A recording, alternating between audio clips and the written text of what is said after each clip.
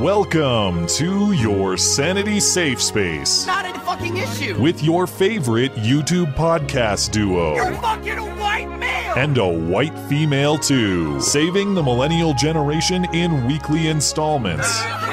Live from a castle tower and his mother's basement. This is Beauty and the Beta. And we will make America great again.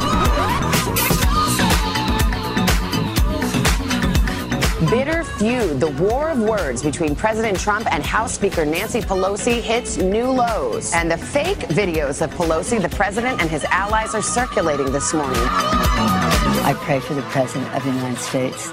I wish that his family or his administration or his staff would have an intervention. Crazy Nancy. I tell you what, I've been watching her, and I have been watching her for a long period of time. She's not the same person.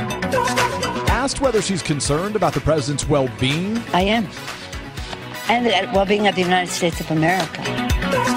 Even as a private builder or whatever I was doing at the time, I would get a lot of publicity. I'm an extremely stable genius. Okay. The White House is just crying out for impeachment. That's why he flipped yesterday. The president has a bag of tricks. Do you want to be impeached? I don't think anybody wants to be impeached. They don't feel they can win the election, so they're trying to do the 1,000 stabs.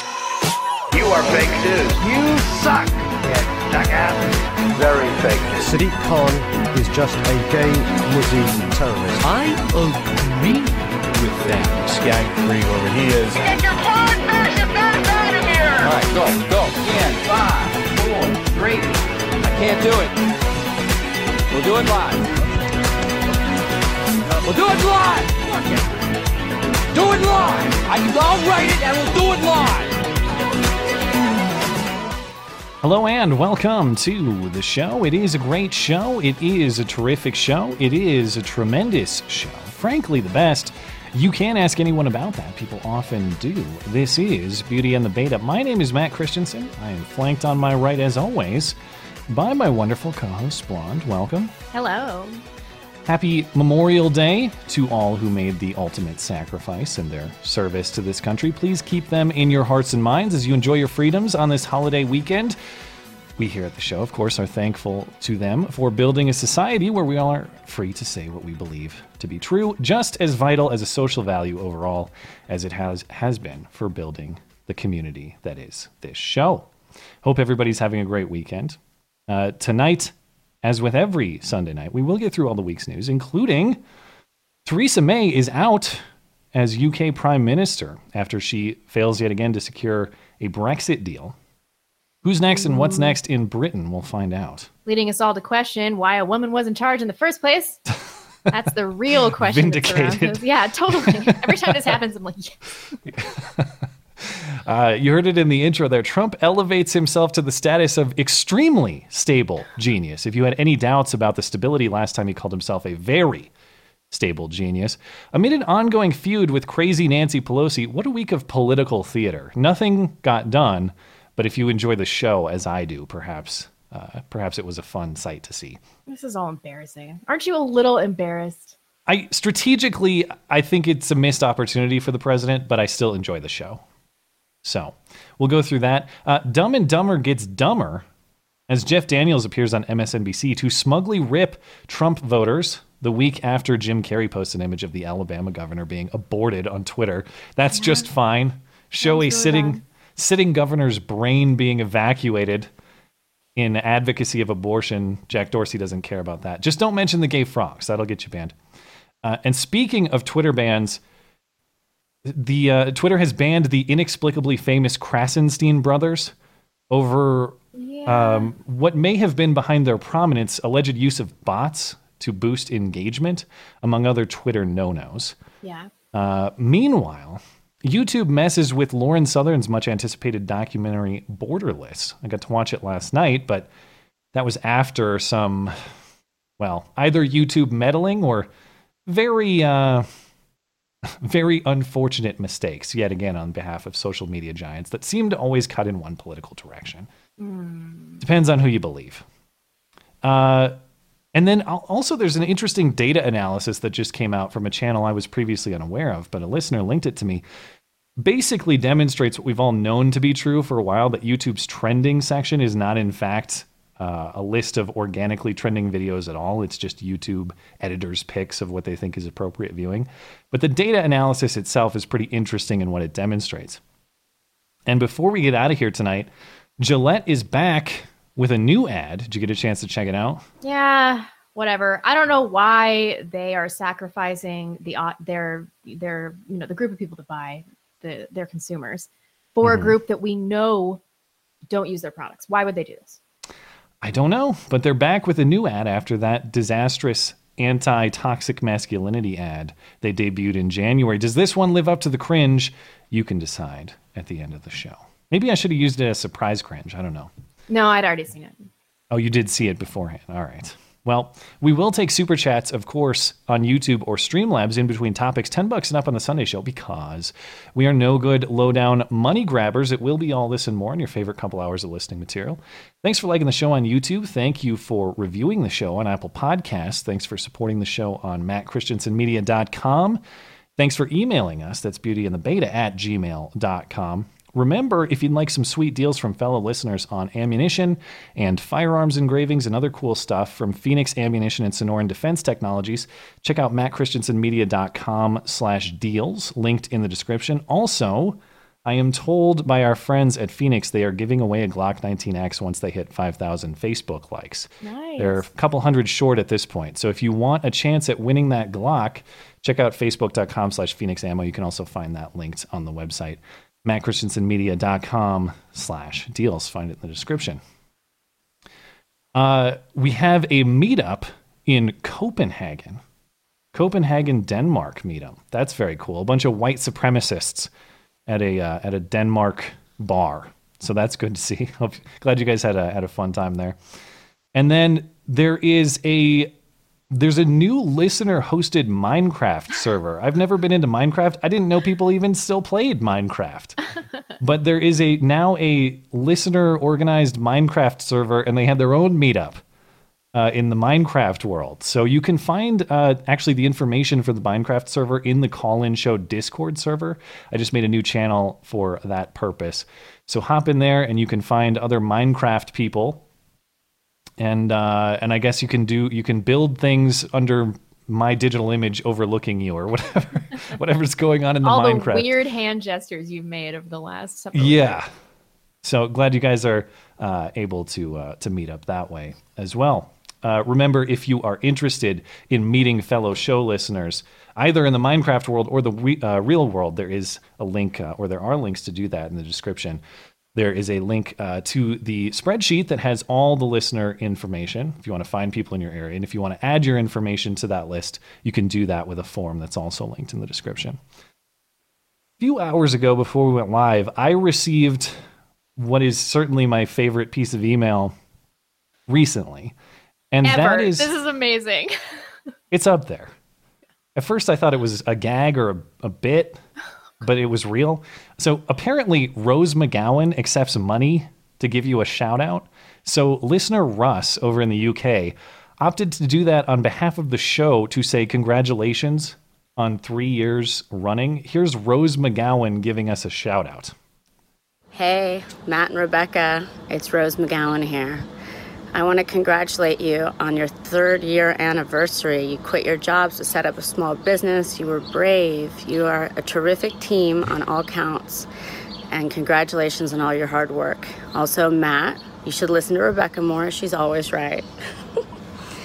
Okay, you guys, congratulations. Well done. Keep going. I don't know what happened with the graphics there. Sorry about that, but I got it fixed. That is Rose McGowan giving a shout out to the show and telling me to listen to you more. So, of course, if she knew anything about Blonde, she probably would not advise that. I take this as confirmation that she supports repealing the 19th and catapulting all illegals. Oh, if she only knew. I have said horrible things about her on this show. Horrible. Yeah, I personally have criticized her heavily for various things. Yeah. And mean stuff too, like appearance and then being a giant whore and blowing Harvey Weinstein, all of that. So Yeah, this is Rose McGowan proving once again that she will do literally anything for money. I think those are pretty cheap, too. It's $30. Yeah. Oh, man. $30. I will direct Kevin Flanagan and Smegma Bukaki and other people famous in our chat. If you would like to see what sort of laughs you could generate from cameo.com/Rose McGowan. Oh, jeez. Perhaps you can see how far you can stretch this deal, $30 for whatever sort of shout out you want. Anyway, moving on. Last week we discussed the ongoing excesses, or last week I should say, we discussed the ongoing excesses of the Democratic Party on abortion. And specifically last week as it relates to the wave of state laws passing to restrict abortion and potential forthcoming challenge to Roe v. Wade at the Supreme Court. Well, one thing we didn't discuss is how far beyond Roe they actually want to go. Not just preserving the Supreme Court precedent, but actually codifying this into federal law. And then, which we'll discuss momentarily, removing the Hyde Amendment and making it so that there can be federal funding of abortions. As a de facto matter, there basically already is, but direct federal funding of abortions is what these people are after. This is a hill they're willing to die on. I want everybody to reflect on that for a moment. Yeah, this seems like their major cause at this point. So the first portion of this is what they're calling the Women's Health Protection Act. This is a bill proposed in the House with 169 current Democratic co-sponsors. So most Democrats in the House at that point would be co-sponsors of this bill. This bill would remove states' rights to regulate the issue for themselves, as described by Representative Judy Chu of California, I believe, the sponsor in the House. This is what she had to say at a press conference this week. Why we are introducing the Women's Health Protection Act. Our bill finally puts a stop to the state-based attacks that anti-abortion advocates have been trying to use to undermine or even reverse Roe. And it prohibits any non-medical restrictions on our bodies. That means no heartbeat bills, no requirements that clinic doors be a certain width, no waiting periods or unnecessary ultrasounds. It means no abortion bans.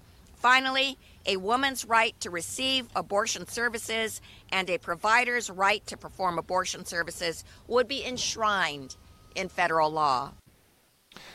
No regulation on behalf of the states, no states' rights to manage this issue how they see fit, even though the Constitution does not mention this issue. Things that aren't explicitly delegated to the federal government shall be reserved to the states. I would imagine even if this were to pass, it would have significant constitutional challenge.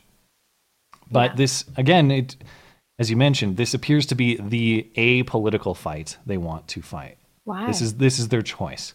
And it's not just telling your state that you can't regulate the issue how you see fit.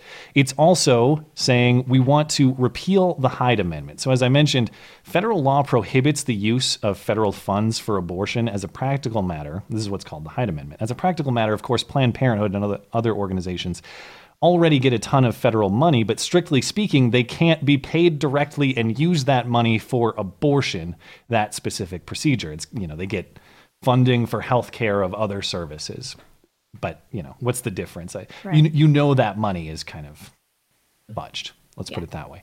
But the point is, Democrats, what they want is direct federal funding of abortion. That is to say, abortion is just a healthcare procedure. So if it's just a healthcare procedure, well, people who are eligible for Medicaid, people who are eligible for Medicare, if they have some sort of disability, or maybe you're having an abortion when you're older, I don't know. But the point is, federal healthcare payers would be paying people, organizations like Planned Parenthood, directly to provide abortion services. Here's Kirsten Gillibrand explaining her stance on the issue. So on this issue, I'm fighting for four things. I will not appoint a justice or a judge who doesn't believe that Roe v. Wade is settled precedent. I will work to overturn the Hyde Amendment, which makes it impossible for low-income women to get access to reproductive care, including abortion services. I will also work hard to codify Roe v. Wade, and I will make sure, no matter what state you live in, that you have an opportunity to get full reproductive care. Full reproductive care. That's what we're calling it now. This is a losing proposition because your average American they'll tolerate the abortion as long as it's shamed in society. But this is also going to piss off states' rights people. Nobody wants to pay for this. Yeah, and it's interesting how they say we want to protect access to this reproductive health service. All right. I mean, even if you want to make that argument, access is different than me paying for it, isn't it? Yeah. It's interesting how they frame that. It's like, well, no, we actually... Euphemisms. This is not reproductive care. Yeah. Well, Joe Biden earlier in the month was also asked by an ACLU activist member person what his stance on the Hyde Amendment is, and he delivered much the same answer. I'm an ACLU Rights for All voter, and I have one quick question for you, and that is, will you commit to abolishing the Hyde Amendment, which hurts poor women and yes, women of color? Yes, and by the way, ACLU member, I got a near perfect voting record my entire career. I heard you did, but I'm glad you just said you would commit to abolishing the Hyde Amendment. Right now, it has to be. It can't stay. Thank you. How are you, man? It's interesting to me, I guess it's ironic, to advocate stealing people's property to terminate other people's lives and calling it quote-unquote civil liberties. Yeah. From the ACLU's perspective. The ACLU has become a very bizarre organization. That is to say, even if you are of the perspective that abortion is a civil liberties issue, there's a case to be made if you want to go that route. All right, fine. But it strikes me as very odd to say other people paying for it is also a civil liberties issue. And if that's the case, I will take my government-provided gun under the Second Amendment anytime. I will take my government-provided microphone under the First Amendment anytime. And by the way, those are real constitutional rights. Mm-hmm. Constitutional rights being interpreted to mean that you have to be given stuff to exercise it. No, that's never been the case. And that, again, fundamentally confuses what is the spirit of a negative right. It's the right to be left alone. Exactly, yeah. This is just pandering, I think. Do you think he would really do anything about it? Joe Biden? Well, Joe Biden, if I want to be as charitable to Biden there in the moment as I can, he's clearly at some kind of event and he's just jumped with a question and he answers on the spot and it's clearly not a super thoughtful answer. Maybe he would change his answer if he had time to think about it. However, in the case of Gillibrand, she is affirmatively stating her stance in a well thought out 4-point plan. Mm-hmm. There's no mistaking there. Like, it's not as though she just made some error. Joe Biden conceivably made an error. Another person not making an error, though, is Cory Booker, who has also come out and issued a similar plan to Gillibrand. It says, I want to do X, Y, and Z. He said he'd create a White House Office of Reproductive Freedom, whatever that is. Why? More bureaucracy. That sounds great. What would they even do? They would repeal the Hyde Amendment. This is the other thing he wants to do. Work with Congress to repeal that, I presume.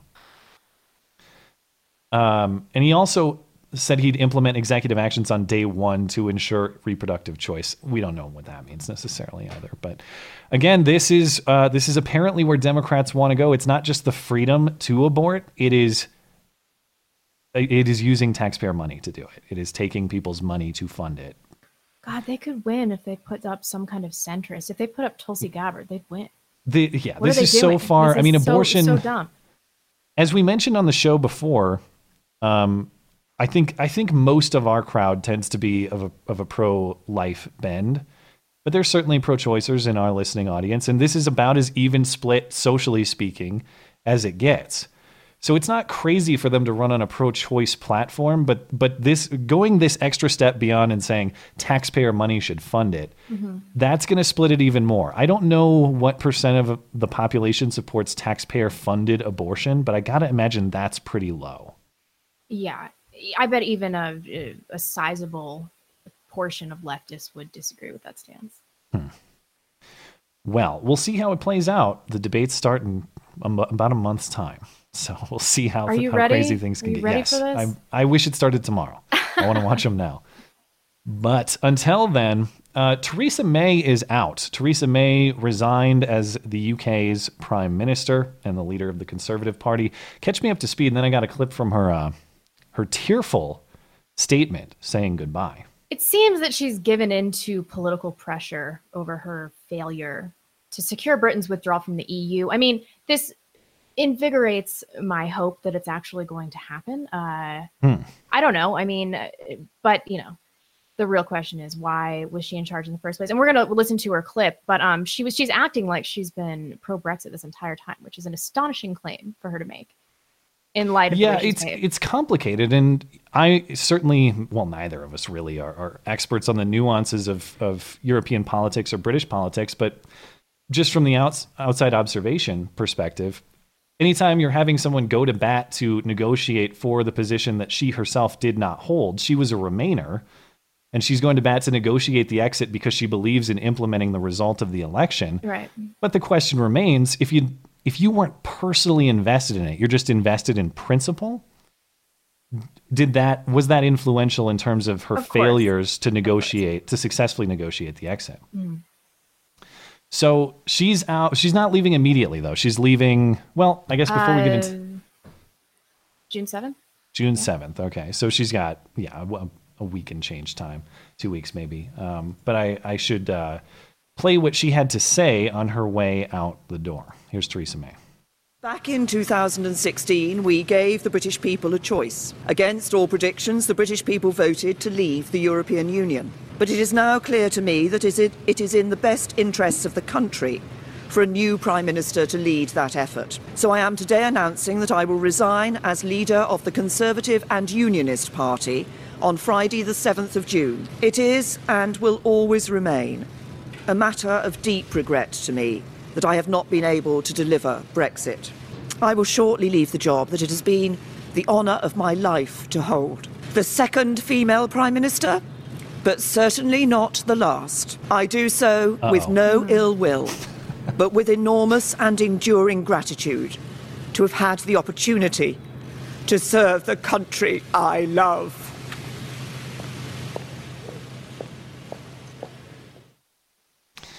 Okay. So she's getting a little tearful on the way out. I mean, it would seem that she's sincere in considering her failure to negotiate the one thing I do think she cared about the most, whether she was she was personally pro-Remain or pro-Brexit. It seems that she really cared about implementing what the British people voted for. Did she? I mean, I buy. Do you think they were crocodile tears? I buy them as legit. Yeah, but women cry about everything all the time. Fair enough. That doesn't mean that she's sincere. I certainly don't think she did everything that she could, or that she really took into account the will of the British people, or really cared about the outcome of the referendum. And I just don't know enough about all the nuances and the details to evaluate if she did a great job or not. I would imagine most people in the Remain camp, or in the Brexit camp, I should say, are not going to say she did a great job because she didn't yield results. Yeah. And so the question is, who's going to replace her as Prime Minister, and what sort of perspective on Brexit will this person have? So the Prime Minister will remain in place until a new leader has been chosen by her party. Mm-hmm. They hope that that's done in late July. And Boris Johnson, I don't know anything about European politicians. I am a political commentator as my job, and I'm like, is the front runner to succeed. Right. And he's been harshly critical of Theresa May. And he's been a staunchly pro-Brexit guy. They describe him as the European Trump or the British Trump. I don't know how accurate that is, or if it's just the fact that they have similar hair. I don't know. But I was looking through this list of who the New York Times is naming as the most likely Theresa May replacements. And I was mostly trying to get an assessment of what were their stances on Brexit itself. That is to say, will the Conservative Party go with someone like Theresa May, who may be soft on Brexit personally, and try to do that strategy again? Or are they going to take a Brexit hardliner and try to go to bat that way? Most of the people on this list here are themselves pro-Brexit. So I would expect, I mean, certainly if they go with Boris Johnson, it's going to be somewhat of a different perspective on Brexit than Theresa May was. But it looks like most of the people on this list, again, not people I'm intimately familiar with, but most people on this list were themselves pro-Brexit at the time of the actual vote. Going on 3 years ago. How insane is that? 3 years ago, and we're still going through this process. Are you optimistic that it'll come to fruition? Well, it seems like it's... I'm guessing it's going to happen if it's just a no deal Brexit. That is to say, they just leave the EU with no deal on trade or anything like that. I don't know. I have no idea what the most likely outcome is, but I guess I'd be surprised if there was some other result, like they held another election or somehow, some way Britain remained in the EU despite the results of the election. Mm-hmm. I mean, I'm speculating they'll end up out. It's just a question of how good of a deal do you get with the EU itself, or do you just say screw you EU and leave without a deal? But right. But yeah, we'll see how this goes, so we'll know within a few weeks or by July's time who the replacement will be. Mm. And Trump is scheduled to go visit Britain soon. I think before Theresa May's out on June 7th. So that seems like an awkward visit if he meets with Theresa May. Why bother? We'll see how that goes. Anyway, catch me up on Julian Assange too, because this was surprising. I kind of couldn't believe it. Well, yeah. I suppose it's not totally out of the blue. A federal grand jury returned an 18-count superseding indictment on Thursday, charging Assange with offenses that relate to his alleged role with Chelsea Manning. The indictment alleges that Assange was complicit with Chelsea Manning in unlawfully obtaining and disclosing classified documents related to the national defense. It's my understanding these are all related to the Espionage Act, specifically that Assange conspired with Manning, obtained from Manning, and aided and abetted her in obtaining classified information with reason to believe the information was to be used to the injury of the United States or the advantage of a foreign nation. It's a bunch of charges. I linked it in the description below. Received and attempted to receive classified information, having reason to believe that such materials would be obtained, taken, made, and disposed of by a person contrary to law. So if convicted, he faces a maximum penalty of 10 years in prison on each count. And is there any update on the likelihood of his extradition? Do we know anything? No. Like, would this ever actually happen? I doubt it. But I do wonder, why they're doing this, what the impetus is. That was interesting. I mean, back when we discussed this, the great debate, and it was even highly contentious among our audiences, is Assange a hacker or a publisher? Those are pretty distinct things. Did he participate in, encourage, cooperate with the hacking? Right. Or was he just a guy that received information and put it out in the journalistic interest of transparency and all that? I do doubt these claims because his track record has been pretty clear. He's been pretty clear in his in the way he's received information and how he's processed it. I think that he probably would have taken strides to protect himself against the claims in the indictment, don't you think? I mean, when I was reading this, I'm like, would he really have put himself in this position? He knows the law. I doubt it. Yeah, I guess I'm unclear on the prosecutorial thinking or strategy here, because when the first charge came out, I took that as an indicator of like, well, maybe they really don't have that strong of a case against Assange. Right. Now it seems like they're being quite aggressive. So in the event he's ever actually prosecuted in the United States, we'd, I guess, get a better evaluation of the degree to which he participated in the actual theft of materials versus just having material handed to him and publishing it. I can't imagine he didn't insulate himself from this. Would he really have been intimately involved in this process? You would think if he was that reckless, he probably would have been brought to justice by now by somebody, but maybe not. Maybe, I guess we'll find out. But no matter what happens, it sounds like the court process in the UK deciding what his fate ultimately will be, as we discussed at the time, it's going to be something we might not have an answer to for like a year's time, maybe more. There's a lot of appeals here. Yeah. Lastly, in other legal news, last week checked in on the Jussie Smollett case, or at least the files related to the Jussie Smollett case. The whole case file was sealed after Cook County State's Attorney Kim Foxx inexplicably dropped all charges against him. Well, on Thursday, a judge reversed that decision, unsealing the case file after media members challenged the reasoning for doing so in the first place. Here's why the judge decided to release that information and when we can expect to see it. In his 10-page decision, Judge Stephen Watkins explained that while the existing case law doesn't necessarily support unsealing this case, Smollett's actions did. Punches me right in the face. He cited this interview that Smollett did on national TV talking about this case. Get back to work and this voluntary interview that he gave in the courthouse lobby following the dismissal of charges in front of dozens of cameras. Quote, These are not the actions of a person seeking to maintain his privacy or simply be let alone, Watkins said. Quote, by doing so, the court cannot credit his privacy interest as a good cause to keep the records sealed. As a result, Smollett's case file in the Cook County Circuit Court Clerk's office was opened today. But what could be much more significant than that file is the hundreds of pages worth of records and communications from Chicago police and the Cook County State's Attorney's Office that were previously denied to us. Now, Chicago police tell us they have roughly 600 pages worth of investigatory files to release. Now, the earliest they'll be able to do that, they're saying, is on Tuesday. The Cook County State's Attorney's Office also has documents to release. They say they'll release those by June 3rd.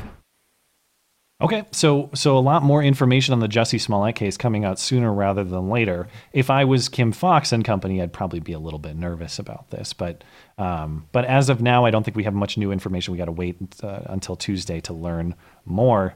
I'm excited to learn more. I think that I doubt we're going to actually find out anything we didn't already know in our heart of hearts. Yeah, I don't expect to be surprised by any of the factual material, but I do hope for justice for Jussie, Kim Fox, anyone else involved in what looks like one of the bigger breaches of justice we've seen in some time. But moving into the big political news of the week, the political theater between the extremely stable genius and crazy Nancy. This is going to be a bit of a lengthy topic. You think we should take a break first or just hop right into it? Let's just hop right into it. We don't have too many super chance. Because really what I want to get to is not just the conflict between the two of them, but what it led to in terms of Trump tweeting this video and then the circulation of another video, which was called fake. And then both of the videos come to call those fake. And then there's a big debate about whether social media has to censor misleading or fake material. It got really weird and really complicated, but it all starts on Wednesday when Trump is supposed to have a meeting with congressional leadership, primarily Chuck and Nancy, and they're going to discuss an infrastructure package, something that all of those parties theoretically could agree on. Immediately beforehand, however, Nancy Pelosi holds a press conference of her own, and they're discussing all of the Russia stuff, and Nancy Pelosi accuses Trump of engaging in a cover-up. Again, how do you cover up? By being as transparent as possible, releasing the Mueller report to the maximum legal extent possible, all of that. I guess the cover-up is that 8%. That Don McGahn, Trump's lawyer, isn't going to testify before Congress, or that 8%, like you said. Who knows? Take your pick on what the cover-up might be. But here's Nancy Pelosi's allegation. We believe that no one is above the law, including the President of the United States, and we believe that the President of the United States is engaged in a cover-up, and that was the nature of the meeting. Sorry, what were you saying? My videos aren't totally synced. Oh, they're delayed a little bit. My reactions are a little behind, yeah. Gotcha. Okay, so Nancy Pelosi says it's a big cover-up. And Trump, in response, just cancels the meeting outright. So they're going to have this meeting about infrastructure, and Trump basically says, "Screw you. Okay, I'm not participating in a meeting if you guys are going to witch hunt me," basically. And he walks out of the meeting. Now, this was described by Pelosi as a, quote, temper tantrum, and Trump was furious, is the claim made by Democrats, that he was enraged and he was out of control. So this prompts Trump to go to the Rose Garden to explain to reporters why the meeting was canceled, and how he's not going to cooperate with Democrats until the witch hunt is over. And this is what Trump has to say. I just saw that Nancy Pelosi, just before our meeting, made a statement that we believe that the President of the United States is engaged in a cover-up. Well, it turns out I'm the most, and I think most of you would agree to this, I'm the most transparent president probably in the history of this country. I don't do cover-ups. You people know that probably better than anybody. I'm the most transparent ever. But also, I like how he appeals to the media, who, of course, hate him probably more than Nancy Pelosi does. Yeah. You guys know me. I'm so transparent. Don't you guys love me? No, they do not. Okay. Hyperbole. We know what we were getting with him, though. Yeah, it's just classic Trumpy explanations. Everything's the most or the worst or the least or the best or whatever.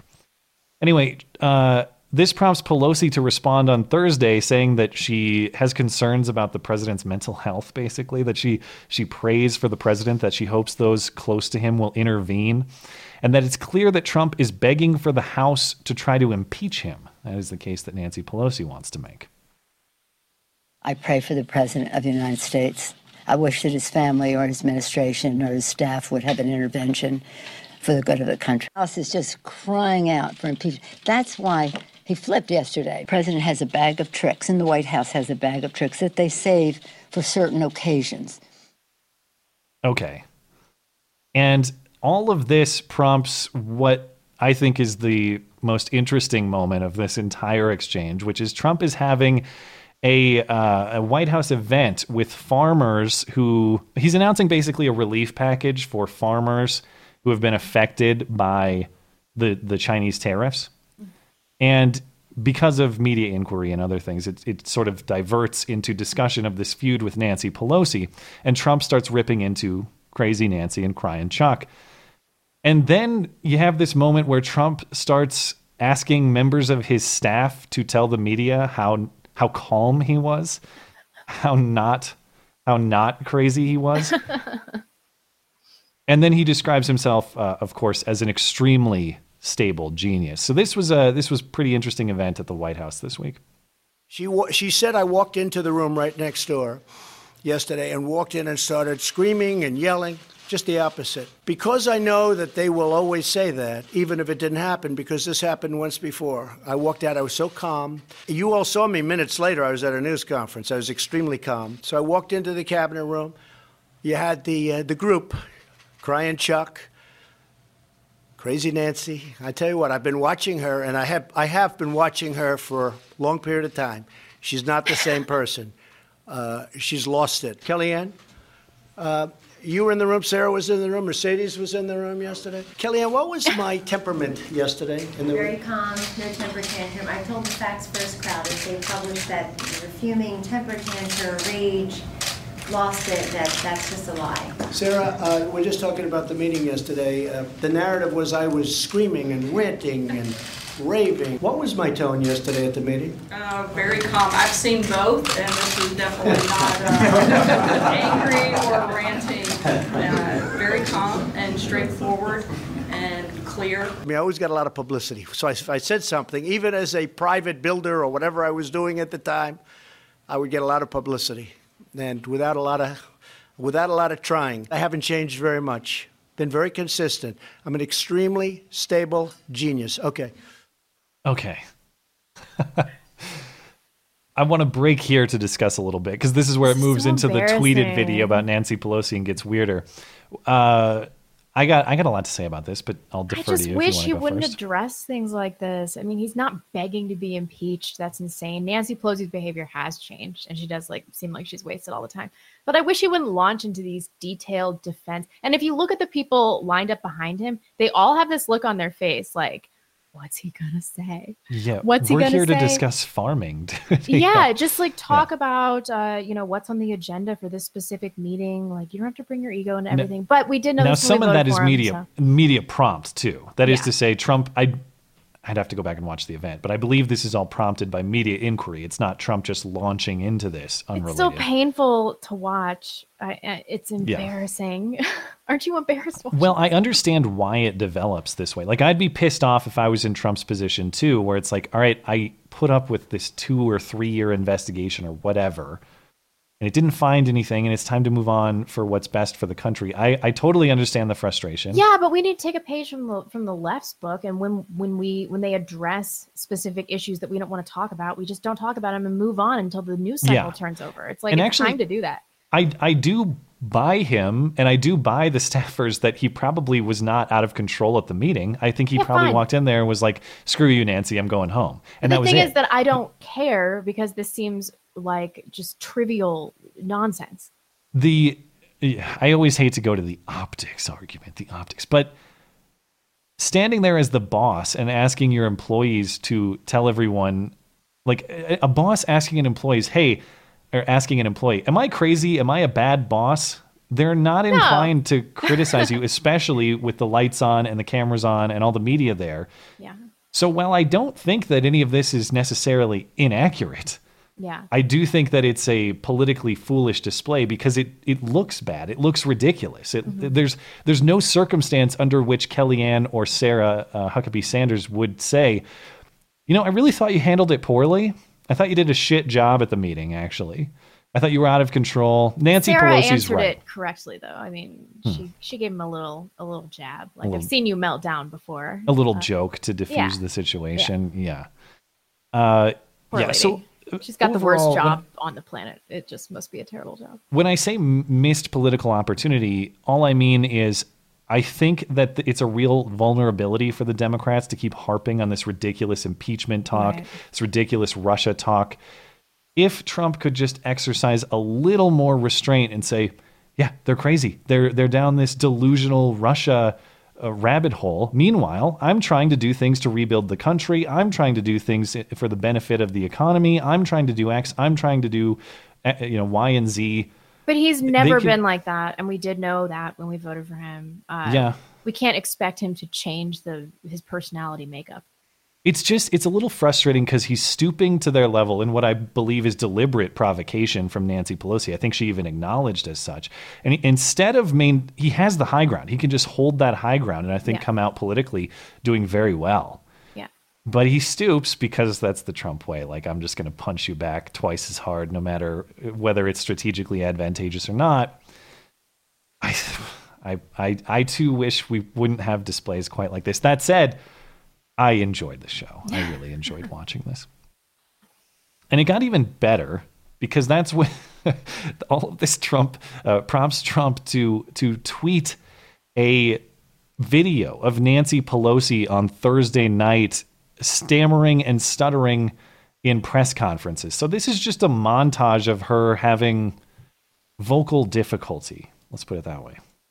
I pray for the President of the United States. Oops, that's the wrong one. This one. We had took a little longer on the floor, custody of the border. We had took a little longer on the floor, custody of the border. Everyone, he started sending signals, the U.S., Mexico, Canada. If that's not the accurate character, some people call it after NAFTA, some call it NAFTA 2.0, working together to make past that. Not if we're the fact. There are three things. We're very busy people. Okay, last time I checked, this is 3, not this. It was worse yesterday. We played another clip. She could not put a subject with a predicate in the same sentence. What's going on? Okay, so that's interesting because this itself was characterized as misleading or distorted. It's just a montage. There's nothing fake about that or distorted about that. It's just a series of stammers and stutters edited Which together. they do to Trump all the time. Right. And honestly could be done to anybody. You could do it to us. You could do it. Yeah. You could do it to anybody. That's not a defense of Nancy Pelosi, but what I'm pushing back against is the idea that it's somehow fake. Mm-hmm. But that's not necessarily why they were making the fake video accusation. I'll get to that in a moment, and what has just developed in a bizarre way. Because the media narrative, based on another video and based on this one sort of being circulated simultaneously, whether they're doing this intentionally or not, there's a common belief that that video is fake. Right. You see this in the replies to it all over. It's fake. It's not real. And here's a couple examples from NBC and CNN calling not only this other video, which we'll get to in a moment, fake, but the video we just watched fake. Oh. Something's going weird with our video player system. I'm having some problems with it. Yeah. I think it was restarting when was it not playing automatically for you? It's not playing automatically and it's delayed by about 10 seconds. So I'm having some reaction problems. Because when you hit play, I think it was restarting for me. Oh no. So let's just say don't hit play on your end. And if it works, it works. It doesn't. You've seen the clips, right? Yeah. Okay. We'll make do as we always do. Duct tape production in action. Go. Bitter feud. The war of words between President Trump and House Speaker Nancy Pelosi hits new lows. And the fake videos of Pelosi, the president, and his allies are circulating this morning. Retweeted a misleadingly edited video of Nancy Pelosi, edited to highlight and exaggerate stuttering. Another fake video is also circulating online. It's been slowed down to make Pelosi appear incoherent, ill, perhaps drunk. The video is fake. It's manipulated. Numerous audio and video experts and fact-checking organizations have confirmed that. Okay, another fake video. The fake video the president and his allies are circulating. Well, this is where it gets a little misleading because there's nothing fake about that original Pelosi video. There was a second Pelosi video circulated on Facebook that is a clip of Pelosi speaking at about 3/4 speed. That is to say that they slowed it down to about 3/4 speed to give the impression that she's drunk or out of it or something like that. This is definitely distorted. It's giving a misleading presentation, but this is not the video that the president circulated. Granted, Rudy Giuliani tweeted this and then later deleted it. But here's the clip that is actually fake. This video that the posted president to the didn't Politics circulate. Watchdog Facebook page has more than 47,000 shares and 2.4 million views. It shows Pelosi speaking at the Center for American Progress Ideas Conference on May 22nd. But when compared to the Washington Post's verified feed of the same event, it is clear the Facebook video is playing at 75% of the original speed. We want to give this president the opportunity to do something historic for our country. We want to give this president the opportunity to do something historic for our country. Okay. And so that then creates all of these people replying to the original Trump tweet saying this is a fake video. You're spreading fake news. This is all fake, fake this, fake that. But the original Trump video is not actually the video that was demonstrated to be fake.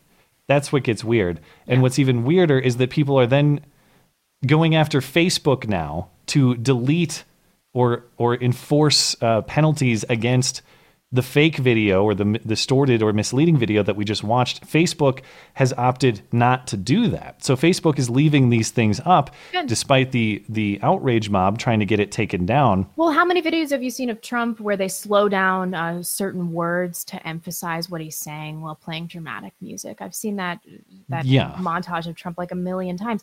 And then there was that Seattle news station that edited, like spliced in him licking his lips repeatedly to make him like look all creepy and stuff. And the left didn't care about that at all.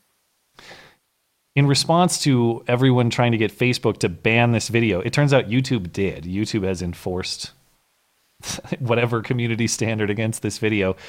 But a Facebook spokesman says to the Washington Post, "We don't have a policy that stipulates that the information you post on Facebook must be true." The company said instead it would heavily reduce the video's appearances in people's news feeds, append a small informational box alongside the video linking to 2 fact-check sites, and open a pop-up box linking to additional reporting whenever someone clicks to share. The video, people mad about this misinformation on Facebook started using the delete Facebook trend on Twitter. And so what you end up with is this very confused call for censorship that goes against, I guess is levied against the president, when in fact the president did not tweet that particular video, though his lawyer, Rudy Giuliani, did. Point is, now the video of Nancy Pelosi stammering has been deemed fake. You have people saying like editing montages is fake or misleading, that any editing whatsoever is fake. And then as far as the actual fake video goes, okay, fine. I mean, yes, is it misinformation? Yes, it is. I'm glad that people are mad about misinformation. Now it's time to do the Steele dossier. Now it's time to do Covington. Now it's time to do coverage of Jussie Smollett. All of the coverage of Jussie Smollett almost. Point is, if banning misinformation or punishing misinformation is the route the left wants to go down, there's a lot of due introspection and a lot of so-called real news accounts that need to be banned. That doesn't justify the misinformation in this case. I'm not saying, oh, that's cool to distort Nancy Pelosi to give the impression that she's drunk or something like that. It does mean that centralized authority banning misinformation is not the solution. Right. The solution to misinformation is exactly how this played out, which is scrutiny and exposure of the truth. So yes, that debunking and all of that, it'll require just a little bit of critical thinking for yourself. I know that's a big ask for a lot of people, to be just lightly skeptical of things that you encounter that maybe seem a little off and do a little investigation for yourself. But the price otherwise of saying, I don't know, I'll let the centralized authority do all of my thinking for me, and they'll present me with the quote-unquote good information, that's not a route we want to go down. It was probably a net positive for Trump anyway, because the original clip does have like a high baseline level of incoherence. And she clearly is stammering all the time. Like, I have thought many times that she must have some degenerative brain disease. It seems like she's getting up there, regardless of this. I think she's crazy old, right? I think she's like 76 or something. Yeah, too old for government. And she's a woman. I mean, come on. Oh, of course, and that. Although Trump is pretty old, irrelevant. Too. How old is Trump? He's what, 70? I think they're both about the same age. Trump might be actually a little bit older than she is. Age. He's 72. Oh, so he's younger. My mistake. Yeah. And she's 70, what, 75? She's 79. Oh, 79. Wow. Yeah, so she's pushing 80. I mean, I guess 8 years when you're that old it's probably a huge difference mentally. Yeah. I love the selective outrage and the hypocrisy and of just saying, well, misinformation that works to my disadvantage has to be banned, but misinformation that works to my political advantage, well, that, mistakes happen. We can't naturally, be punishing this is people. not going to cause them to have any level of internal scrutiny. No, of course not. Or change their own editing behaviors, which have consistently been abhorrent. Yeah. And I don't know if there's mention in this article too. I don't think Twitter is enforcing anything. They're not enforcing any standard against this particular video. And they're certainly not enforcing any standard against Trump's video. But that's what's interesting is you go to Trump's video and read through the comments. It's a whole bunch of leftists saying fake video reported. Well, one, the video is not fake. Two, as we've heard Jack Dorsey say on Rogan's podcast and elsewhere, quote unquote, public interest is what Facebook uses to evaluate whether tweets from the president should be banned. So he can say basically whatever he wants. But lastly, I can't believe how thirsty these people are for someone to control information and make sure only the good information gets in their feed. You know how much stupid garbage I see in my Facebook feed from all my dumb friends all the time? Yeah. You still have Facebook? Why? News aggregation. Yeah. But you know how many people I saw posting outrageous things about the Covington kids? Oh, yeah. That are just plainly untrue. I mean, those videos distorting the reality of Covington were quote unquote fake under this standard, insofar as they omitted. Were edited in a misleading way. Yeah. Or at bare minimum, they omitted necessary information. Not once did I ever report any of my friends to Facebook to clean up the misinformation for me. I might challenge it myself, but that's the point. That's how you do this stuff. Yeah. It's not appealing to the god of censorship to do all this stuff for you. It's just another example of like, think one step, think of the world your standard would create. Okay. Don't apply it to just this one instance where it works in your favor. Think of a few examples of how it might work against your favor. Yeah, exactly. And consider if you want to live in that world. Exhausting. Okay, but I've said enough about this. We should probably move on. I guess we should take a little break. Yeah, we should. Okay, Michael Lazari. Blonde and Matt, what are your favorite colors? Be as specific as you can. I like a hunter green. Ooh, specific. Well, I like blue of any kind, basically, from your lights to your darks. That's a weird thing to say. But the shades of blue I don't like are like blue greens. You know, I don't like teals and that sort of stuff. Or like teal is kind of a gay color, I guess. Even dark bluish greens, like kind of sea green colors or things like that. I don't like those colors, but generally anything on the blue spectrum, that's my go-to. Fake name McGee. Blonde and I have not made love, and we won't. I'm just using her to get to Matt. Sorry, Blonde. Oh, bummer. Fine. Nancy Muncie. Hey, guys, I'm hanging around the fire pit, and everyone is mad. I'm on my cell, so say hi to Dad, Annie, Heather, Jess, and Chris to get me off the hook. Hey, Dad, Annie, Heather, Jess, and Chris. Are you off the hook, Nancy? Yeah, you should have fun at your holiday cookout thing or whatever's going on. Yeah, don't listen to us. This show sucks. Deep Center Field Press, extremely stable genius seeking a Congress that gives a F all. Gives a fall? Gives a fuck all? Something like that, yeah. We'll take another porn star in place of the Speaker of the House. Daryl Grosshands, did you hear about Teddy Spaghetti starting his own streaming service with Owen Benjamin? No, but good for them if they're able to launch something. Is that real, live chat? Are we getting trolled? I'll check it out if it's real. I hope they do. I do have a real soft spot for Owen Benjamin. Love the guy. Andrea D. Le Pen's party winning in France. Salvini's party winning. Farage's party winning in UK. It's a good day. Get effed. That was you. Okay, that was another thing I forgot to mention during the May segment was, of course, the EU elections were Thursday through today, basically. Yeah. And I had not seen any results shortly before live, but apparently neither we had have I. something Although to speak of. I was watching Mr. Medicare's stream and Sargon badly, but as expected. Nobody so that's confirmed. Sargon did not win. Right. Nobody in the YouTube sphere is ever going to be able to cross over into politics, except for maybe Candace Owens. Maybe. I hadn't expected that, and I assume if Sargon didn't win, Tommy for sure didn't win. No, Tommy lost. Yeah. Let's see. The gaming annex. Keep fighting the good fight. We're trying. Mandatory carry. Conservatives swept Europe, so get ready for the war. Yes, I mean you too as well. Not as much though. Tyler Hummel.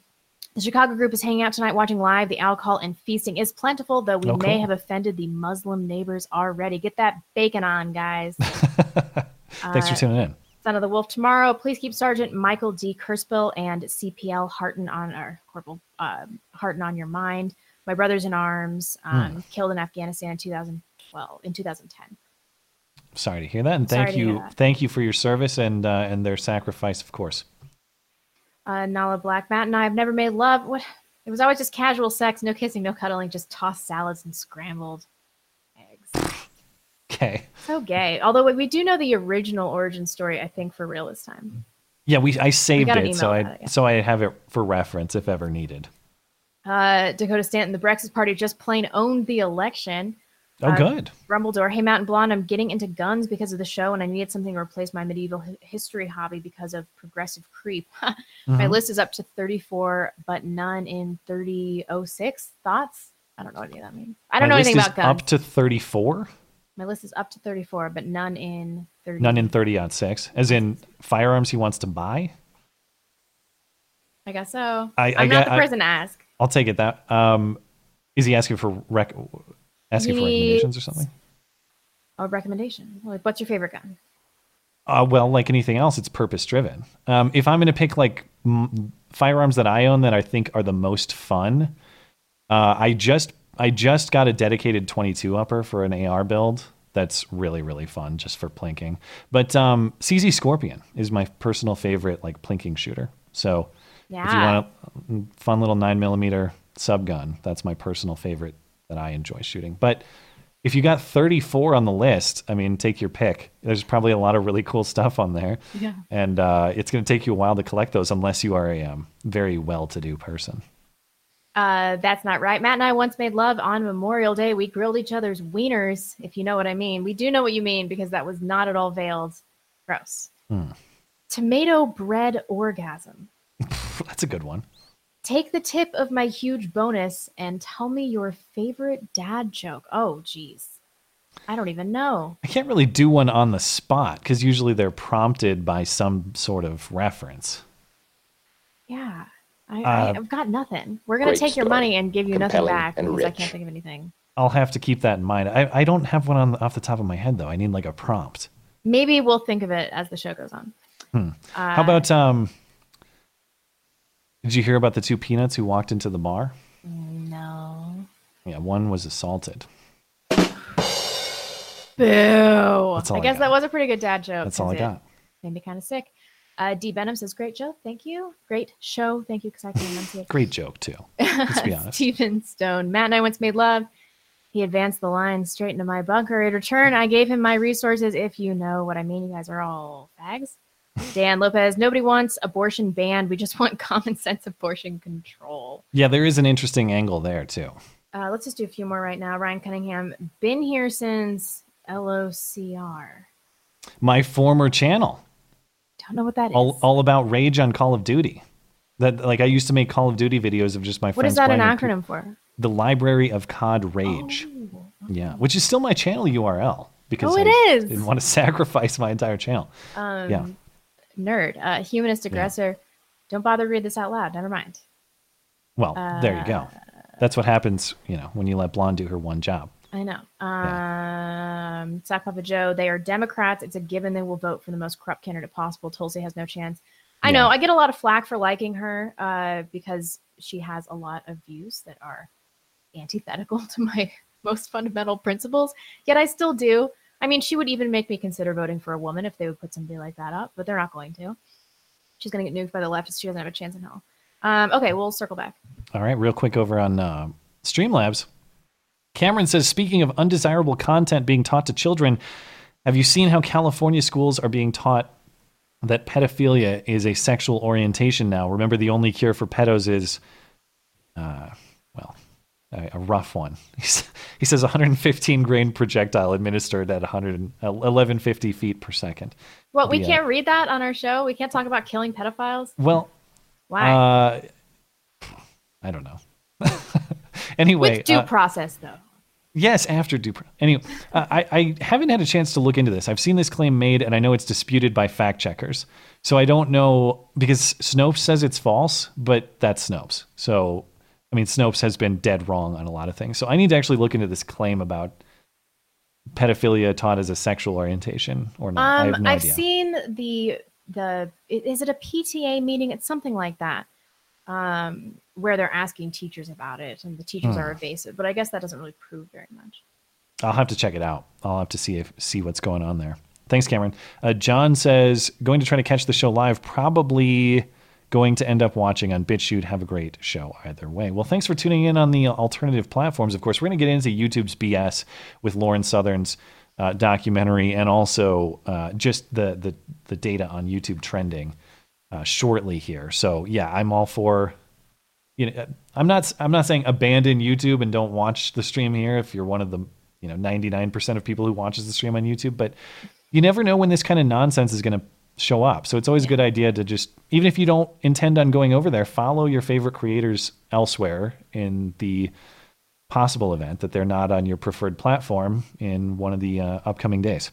Yep.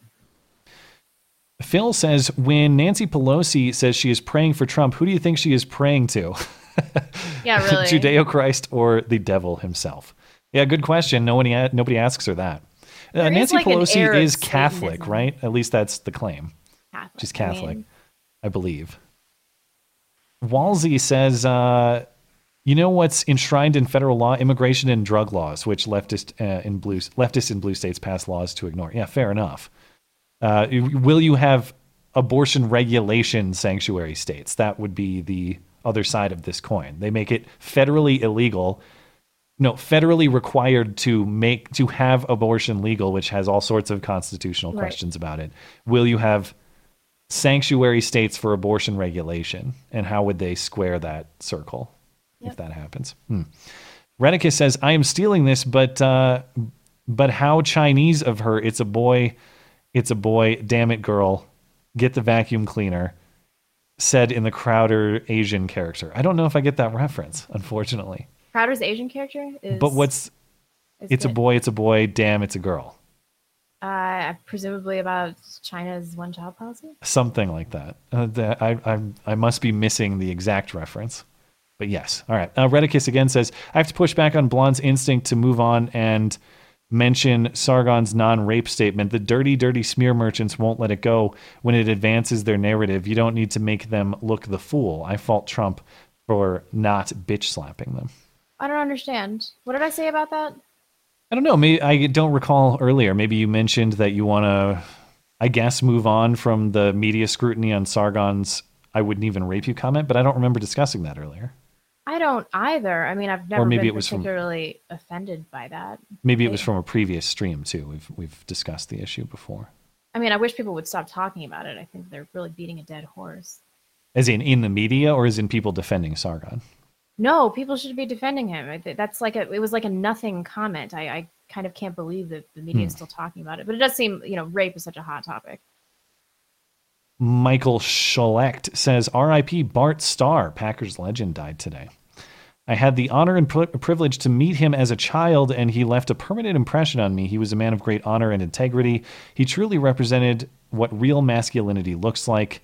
You both are great. Keep her moving. Well, we appreciate it. Thanks very much. I have it on good authority that Michael recently moved back to Wisconsin, so congratulations to him on escaping some leftist hellholes previously. It's because he's trying to meet the guys from Red Letter Media. That's why he moved. That's right. Forgot about your shared admiration for those guys. Oh, they're so amazing. I love them. All right, moving on to the rest of the topics we got tonight. I mentioned at the top of the show, Dumb and Dumber, in fact, is getting dumber. I am referring to Jeff Daniels. That's a dad joke right there. And yeah, that's an honorable mention for what we had earlier. I mentioned at the top of the show, Jim Carrey and Jeff Daniels both having what I find to be totally obnoxious political statements later. And this personally bugs me because I freaking love that movie. It's like my favorite comedy of all time is Dumb and Dumber. I rewatched it recently and I still enjoy it. That movie sucks. Everything Jim Carrey has ever been in has sucked. Change my mind. You mind. shut your mouth. I can't wait to see Sonic. He's the worst overactor of all time. That said, as someone who has found him, I've enjoyed that movie, obviously. I thought Eternal Sunshine was a pretty good movie in a serious role. No. The Mask but was okay. I can't stand The Mask. I can't stand Ace Ventura. Those like grotesquely overacted characters I find very annoying. Like, who told him as a child that he was funny? What happened? Well, he's clearly got a talent for just being weird and moving his face in weird ways. That's not funny. To whatever. Well, I mean, plenty of people have disagreed historically. But Oh, Liar, Liar. That one's fine. Whatever. the point is... Oh, Truman Show. Oh, yeah. I watched that a long time ago. I can't remember. But people obviously pay to see these guys act as various characters. They don't pay for these ridiculous political statements, but they can't help themselves. So it starts with Jim Carrey, who I'm tempted to follow on Twitter just for his constant jackassian takes. Yeah, I mean, everybody loves watching somebody's descent into madness. It's getting pretty bad. I mean, he tweets bad, like, not just like stupid takes, but takes like this with the Alabama governor that are really towing the line on the endorsement of violence and just kind of really skewed morals in terms of what you view as morally good or of moral value in the world, that sort of thing. And I get this is a joke. Again, the thing about comedy is that what makes it funny is it exposes like a taboo truth or something that's true about the world. Right. This is demented. He says this from the last week, or I forget when he actually tweeted this, May 18th. So, 8 days ago. I think if you're going to terminate a pregnancy, it should be done sometime before the fetus becomes governor of Alabama. Depiction of basically a brain evacuation of Alabama Governor Kay Ivey. Of course, for her support for the Alabama abortion ban bill. I would actually like someone, maybe Jim Carrey or someone who finds this funny. I'm not saying, I don't know. I don't get it. I legitimately don't get it. I don't understand why this is fun. Like, what's the humor? I don't know. Is he trying to be funny? I assume. I mean, or is he sincerely advocating her death or something? I mean, I don't think he's sincerely advocating for her death, but I do kind of appreciate that he's accidentally told a larger truth about the nature of abortion. Yeah, but what it is in a lot of these cases? Yeah. Yeah. But it's totally vile. I mean, he seems like he's losing his mind. There's a whole, I mean, like I said, you can follow his account and see how ridiculous a lot of these TDS, just terrible. It's made him insane. Yeah, they have both become thoroughly deranged. And by both, I refer to his Dumb and Dumber counterpart, Jeff Daniels, who appeared on MSNBC because he's in some To Kill a Mockingbird play production on Broadway. And so we should... dying to see it. So we should all care about his smug political takes because reasons. But he goes on MSNBC... to say, I mean, he's just reiterating a lot of tired lines, but the way he does it is just particularly off-putting. Talking about how Trump voters are racist and about how if Trump voters successfully vote for Trump again in 2020, it's going to be the end of democracy. Here's Jeff Daniels.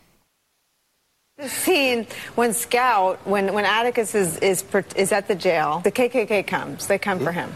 and it's Scout that recognizes one of her hooded neighbors and says, Mr. Cunningham. And I started sobbing. I mean, our children are watching, and it is this reminder that in this moment in our politics, our children are watching. I live in Michigan. After the election, I was surprised as some of the people. You know, I said, can you believe this election? And they go, yeah, isn't it great? And I think there are people in the Midwest, between the coasts, who have to make a decision now.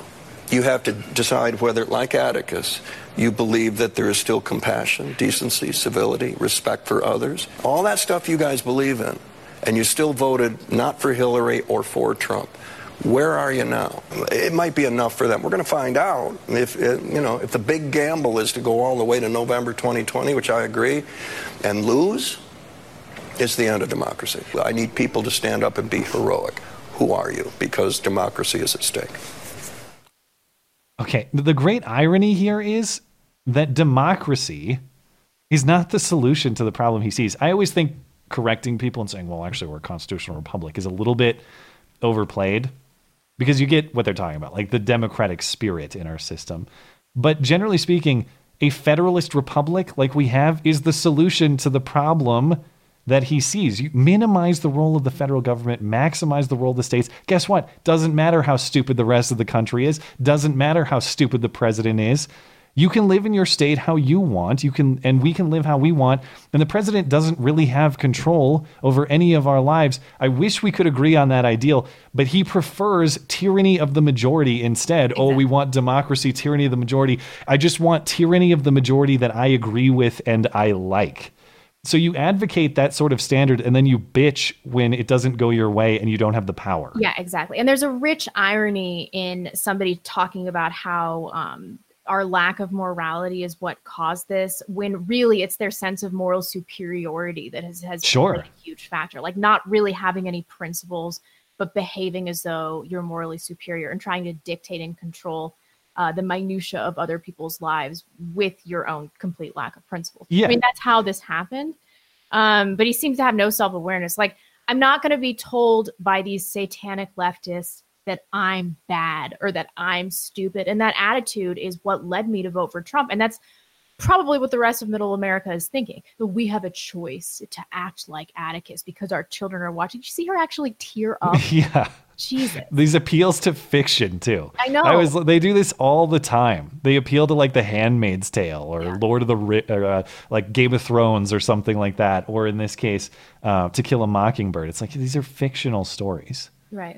Why it seems silly to try to chase a fictional reality. Yeah. But yeah, I think you're exactly right. It's never, for someone like me, I don't know how representative I am of the average American voter or not. Morally lecturing me is never going to work. Not in a million years. You got to make me an argument. You got to make me an argument about why the policies you stand for, or in some cases, if you must, the policies you oppose, though I prefer the policies you stand for, are beneficial. Yeah. But be like make a that fictional case. book character or you're a bad person. Yeah. Don't tell me, hey, don't push that button the wrong way or you're bad. Okay, that's like my mom. You're treating me like I'm 10 and my mom's saying, don't you dare do it. And I'll look right at her and I'll smirk and I'll do it anyway. But the difference is you're not my mom. You can't actually punish me. So they unwittingly set up a certain enjoyment in voting against their interests just to see them react. How did I end up voting for Trump in the first place? When the election comes around this time, unless something radically changes, I will vote for Trump because I believe his policy stances are better than the alternative. But the way I came around as a formerly reliable Democratic voter was the troll factor, was people telling me like this, that I'm bad if I do it, that I've committed some sin if I did it. It's the big red button you're not supposed to push, and I enjoyed pushing it. Lo and behold, it was part of a transition intellectually for me into a different belief system or and an I thought that this evolved belief system. Yeah, shake their perception that they would understand after the election that they can't do this moral superiority nonsense. But really what they've done is circled the wagons. And that was just a circle jerk. Like, you're such a good person. No, you're such a good person. And they don't understand because they're insulated. They're still insulated from real Americans that voted for Trump for legitimate reasons. Yeah. And there's still this moral argument. It's infuriating. Yeah. And they reference the KKK in To Kill a Mockingbird as though that's relevant. as though that is somehow. It's not. I'm so sick of this from the left. I don't even think it's a real thing. I think there are like 5 KKK members in the Deep South right now. Is it even a real thing? I'm told, and I was driving around yesterday running errands, and I turned on the local radio station. Who was on it but our friend Owen Schroyer covering for Alex Jones, because I live in the part of the country where InfoWars is still actually on the radio. Can you believe it? But Owen Schroyer was talking about an actual KKK rally in Dayton, Ohio, allegedly. Really? Recently. So who knows if they're trolls or if these people are sincere hood wearers, but apparently there was a legitimate KKK rally in Dayton, Ohio. And that's what's funny is an actual KKK meeting is what? Major news. That's like worthy of national discussion. Half feds. I don't even know if I believe who knows? But the point is KKK actually marching openly in the streets. We act like that's commonplace when in fact, if that actually happens, it's significant. Yeah. It's major news, and we're all like, whoa, that's way out of the ordinary. It's weird. How can you simultaneously hold these beliefs that the KKK is common, yet seeing them is... I mean, you're going to do more than a double take if you see a guy in a hood. That's going to be rubbing your eyes in disbelief. Is it Halloween? Is that a ghost costume? What am I looking at? Jay Fry just said it's 2,750 feds and 250 assholes that like free barbecue. Yeah. That's exactly probably something like that. Yeah. Anyway, moving on. The Krasensteins have been banned by Twitter in, I guess, is one case of left-wing political banning, if you want to. Before we move on, the live chat, and this is confirmed by like 1 million people, they're saying only 9 people showed up to this. There were 600 protesters and 9. That sounds about right. Yeah, I haven't looked at it, but that sounds about right. It's like in town here, maybe 3-4 years ago, Westboro Baptist came to Montana State. Yeah. And I just wanted to go to see what this was going to be like. And it was literally less than 5 people holding their usual God hates fags sign. And the entire goddamn campus there protesting. I couldn't even get in. I had to walk for like a mile through a crowd of people just to see a guy holding a God hates fags sign. So disappointing. Yeah, it was like, all right, this is... You go to see some action, nothing happens. Yeah. We act like these people are common. They're so rare. Yeah. Anyway, so the Krasensteins are banned. At least Steins? Is it? I don't know. I've always said Steen, but I've never heard their name out loud because nobody knows who these people are. Yeah, I knew something was up with them. Yeah, they were, whatever's going on with them, whether this is justified banning or not. They were the most inflated Twitter accounts outside of David Hogg. You could tell for sure that these guys' accounts were not being, the interaction on them was not authentic. Yeah, and we would talk about it sometimes because I would look beneath whatever Trump's latest boneheaded tweet was, and there would be some totally not clever tweet from one of these Stein brothers, and it would have like 8,000 likes. I'm like, how is that even possible? And it consistently, they were like top ranked in Twitter. And I'm like, there's something going on here. And alas, there was. Imagine that. If you're not familiar with these two brothers, Ed and Brian, it's like every single Trump tweet, they would just reply to it and have this massive interaction. And they were these resistance heroes, these hashtag resistance heroes. Now, of course, I don't have much of their tweets because they're banned now. They're deleted. Unless you have archives, you can't see them. But I have had some screenshots taken recently because I would, dabble in following their tweets because they're so stupid, and you wonder, how did they get this much interaction? For example, the Trump posting that video about Bill de Blasio that we played on the show, was it last week or the week before? Trump posts that video. Brian Krasenstein responds. So Trump says, Bill de Blasio is the worst mayor in the history of New York City. Brian Krasenstein says, you are the worst president in every city. 6.9K likes. Really? Is that really that clever? That sounds like a dad joke the super chatter might appreciate. I don't know. It's not very good. But they get this massive interaction. Lo and behold, how did they do it? Tell me about it. So Twitter permanently banned these brothers, Brian and Ed Krasenstein, alleging that the two of the biggest stars of the resistance Twitter, they were just self-made resistance Twitter guys, broke the site's rules about operating fake accounts and purchasing fake interactions with their accounts. So I guess they were going to some kind of bot farm, which you informed me earlier is a thing.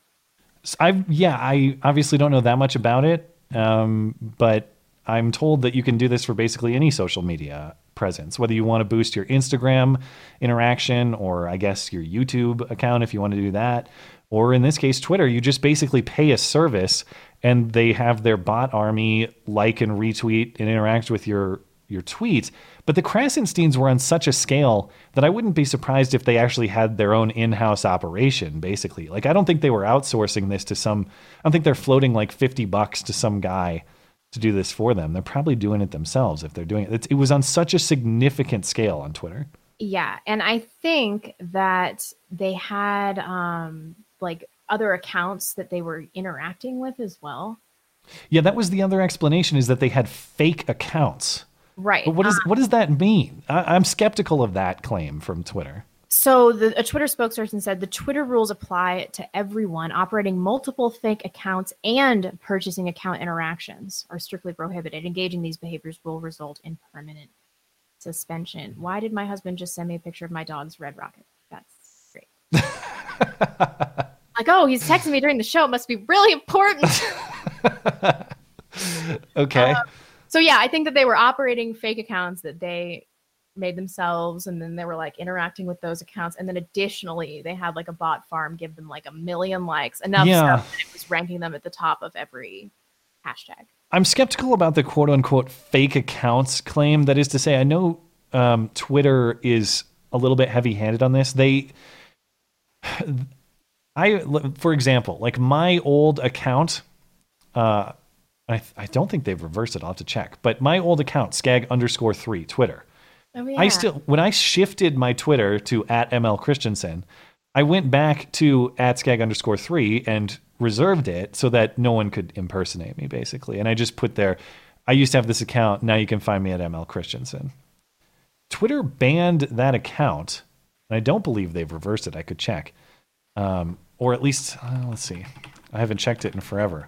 Did they ban it? Yeah, it's suspended. Skag_3 is suspended because they said it's like, it violates their rules. Like, did I make a fake account?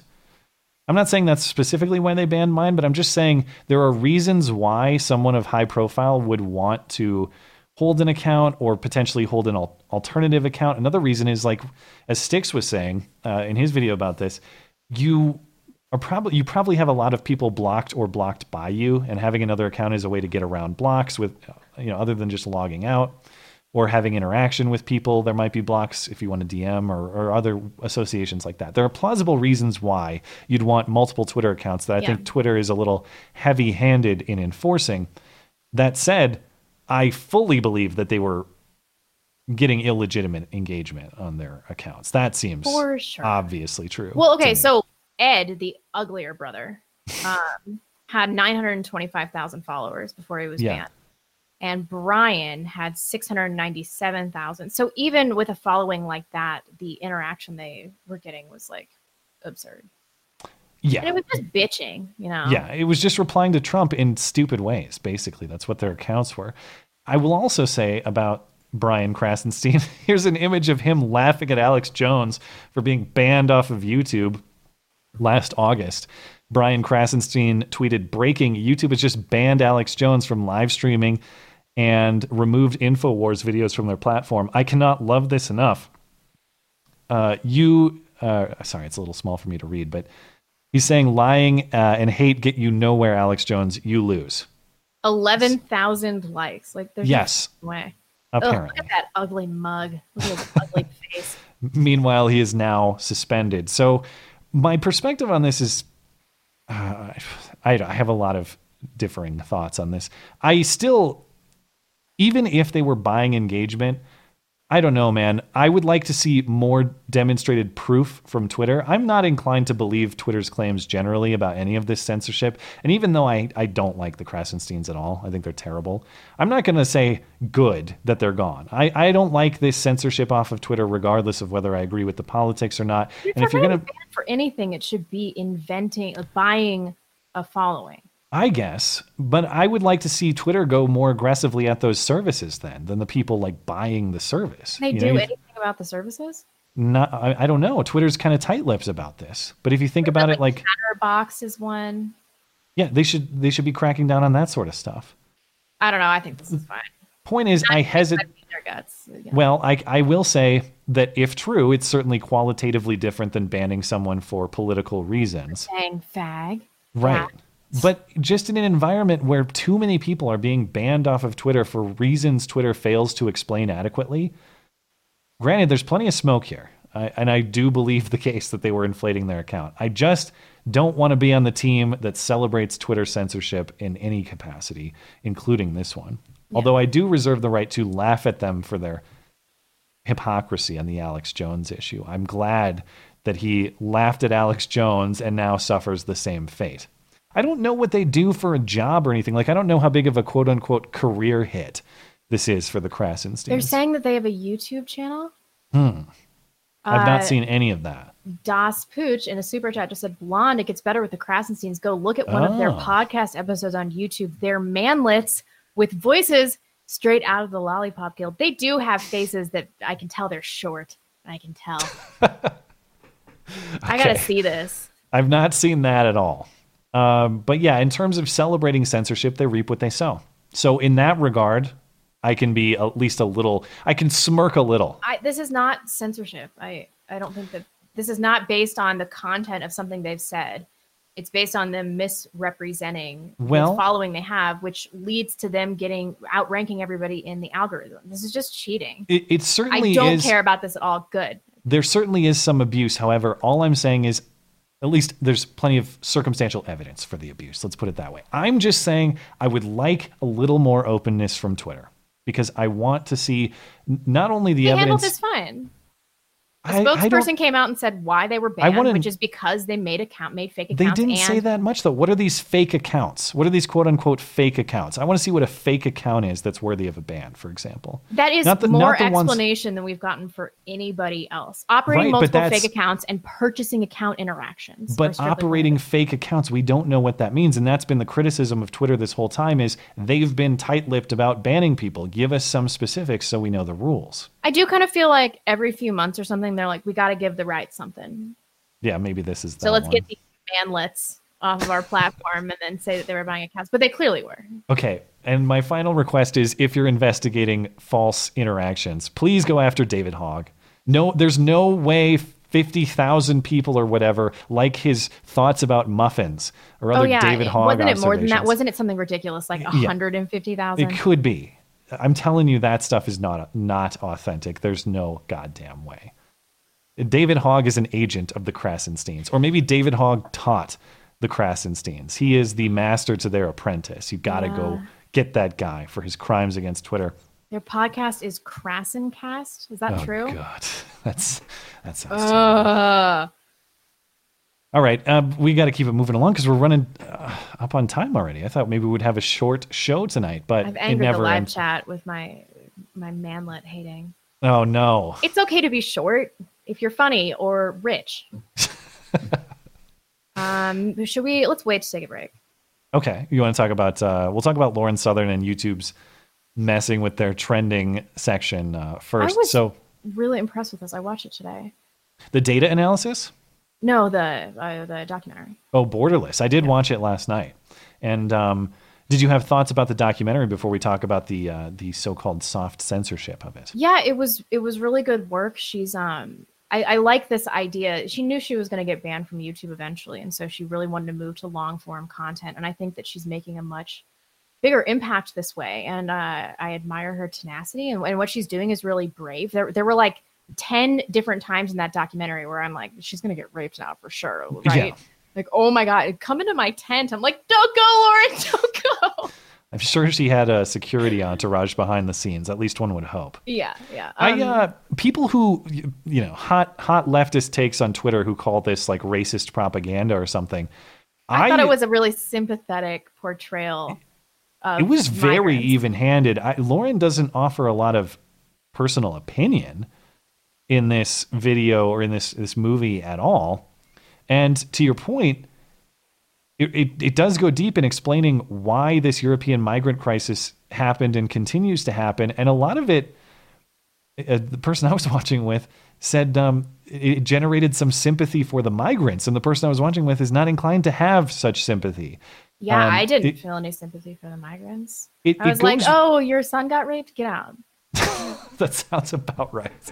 But the point, the point is that it really shows that there's a lot of interests you don't think about. Like what I was surprised to see is sort of the big underground business of the migrant crisis. That is to say, a lot of people stand to make a lot of money, and it's not exactly who you'd think it would be. So no, I wasn't surprised by that. I mean, and it's just it's common sense that if it costs a certain amount of money to get here, then people that are actually refugees are not going to be able to afford to come. I mean, what she really showed, even though some of these people had sympathetic stories and they're not trying to ruin the country, which I also am not really sure about, is that these people are mostly economic migrants, which is what we've suspected all along. And if that's the case, then yeah, you have to take care of your own people before you allow other people in. And I just loved how the whole issue of Ireland was fleshed out. You know, we can't take care of our own people. We have homelessness for the first time in decades and decades. And we're being overrun by people that have a really specific set of needs that are taking our resources, and we can't take care of our own people. And that's a really important thing. It's like, yeah, these people might have sad stories and they might not be trying to screw up the country, whatever. They are, and they have to leave. I'm sorry. Yeah. You know, for me, the point is that anyone watching this with a fair mind, I think you'd have a hard time calling this just right-wing propaganda, like anti-immigrant propaganda. I think it's actually very fair to the immigrants coming over. And that's, I think it's beneficial for anybody to watch. And then she even at the end talked about how this didn't turn out like how she thought it was going to. Yeah. And there's this is a gray area, and she ended up having more sympathy for these people. Yeah. So yeah, I don't know who could possibly watch this and say that this is right-wing propaganda. Yeah. And that's the hot Twitter take I've seen frequently, and Lauren interacts with some of those hot Twitter takes on Twitter. Whether that played into what is alleged YouTube censorship or not, I mean, reach your own conclusions on that. But certainly this was much anticipated, Lauren's documentary. It's been, how long is this is like at least a year in the making or something like that. It had to be. I mean, I think South Africa was what it had to be at least a year ago. Yeah. It's been a long time. People are looking forward to it. And Lauren releases it over the weekend, and it's up for a bunch of people to watch. And then inexplicably, it starts going away in bizarre ways on YouTube. Even as of this recording, I believe you can't watch the original. I think this is a link to it here. She re-uploaded it. Yeah, the original is still down. As of this recording, it just says video unavailable if you try to go to it. So that happened after it had already been fully processed, and I think it had been posted. Yes, it had like 10,000 likes already by the time it weirdly disappeared. Yeah, then she got a message that said that it stopped processing. Yeah, which is in this article here. Hard to see. Let's see if I can get that up a little bit bigger. But yeah, she apparently on YouTube's end, it showed that there had been some kind of processing error, and so the video is unplayable. That, I mean, if you're not a YouTuber, that might seem plausible, but never, ever. It's never happened. The way it works is you post a video to YouTube, and then, of course, YouTube's system has to process that video for playback. And depending on the size of your video, that could take anywhere from a minute to, on the upper end, when things are weird, I've had it take up to like this stream, for example, when it's all done. 2 hours. Has to process for like something between a half hour and 2 hours. Now, she's uploading a big video in 4K resolution. It's an hour and a half. I'm sure the file size is gigantic, but the point is, once it's playable on YouTube, it's playable. I've never had a retroactive processing error. I've never seen such a thing. And so for YouTube to claim that, well, for the system to say that is very odd. But then YouTube itself is saying nothing about what happened as far as I've seen. I think YouTube creators responded to Lauren on Twitter and they said, that's very odd. Please file a report with us. That's about it. But according to this Breitbart article, YouTube has basically said nothing so far. So Lauren did re-upload, and that's what I assume both of us watched. You watched the I watched backup. the re-uploaded one. Yeah. But I mean, I kind of love it when YouTube does stuff like this because it just creates this Streisand effect, and then everybody's talking about it. I mean, it has, 400,000 views right now. I think it had 70,000 before it had the processing error. Yeah. They've created a lot of buzz around this, and they probably shouldn't have done that. I mean, it would get way more views if they straight up deleted it right now. Yeah, that's the question is, did the Streisand effect benefit it? This was highly anticipated. What would it have done in a world where there was no either YouTube meddling or error? Yeah. It seems... granted, there's no direct evidence of YouTube meddling, but it seems very oddly coincidental. And I've never seen this sort of error as somebody who has YouTubed consistently for years. Never seen, not once. I've had not processing errors, but it's never after I've uploaded. Never after it's, not after people 10,000 people have liked it. This is a very bizarre thing to have happened. But it seems that people are watching the backup. And so that's the one thing I have trouble reconciling in my mind is if this is active YouTube meddling, why do they just then allow the backup without restriction? What is it? Because was the plan to just mess with it a little bit in the hope that would skew the statistics? Yeah. And that the second time people would think it was less viewed. Gotcha. I mean, if that's the plan, if that is in fact what happened, this thing is of such demand, it's impossible to do that. But regardless of whether this was yet another mistake, as VJJ over at Twitter tried to convince Tim Pool of, just another mistake, Tim. Maybe this was just another mistake from Susan, another weird error we can't explain. There's plenty of additional evidence that YouTube certainly has material it would prefer that you watch and material it would prefer that you don't. And of course, we've known that anecdotally in terms of the community that we participate in terms of this show specifically and our channels independently. Yeah, like why is everybody in our realm bleeding subs the last There's some 2 meddling weeks? Going on right now. Yeah, it's... Like what's going on with Bearing and my channel. And everybody that I look at has had negative days, 7+ days. It's just dead accounts that they're clearing out. They normally do it in one sweep. Yeah, we have all sorts of anecdotal reasons, plenty credible reasons to believe that YouTube is it's enforcing its preferences in terms of what content it promotes on the platform, and it doesn't. But what's interesting this week is we got some real data evidence as opposed to just what everyone's personal experiences are. And I was linked to this analysis by the channel. It's a channel called Coffee Break, and this was linked to me by a listener, so thanks for that. And I've not seen this channel before, but it seems like really good analysis, so I've subscribed, and it looks like this guy's doing good work. But what this particular creator was able to obtain was 6 months of trending data on YouTube. So if you're unfamiliar, the trending page on YouTube is supposed to show you what's popular, what's trending right now. And in an ideal world, that would just be purely merit-based. If you're getting a lot of eyes, like Borderless I'm sure would, YouTube's system would say, wow, a lot of people seem to be watching and interacting with that organically. Here it goes on the trending page. Of course, that's not the case. We've always wondered, why would a video that has 6-figure views or millions of views not be trending?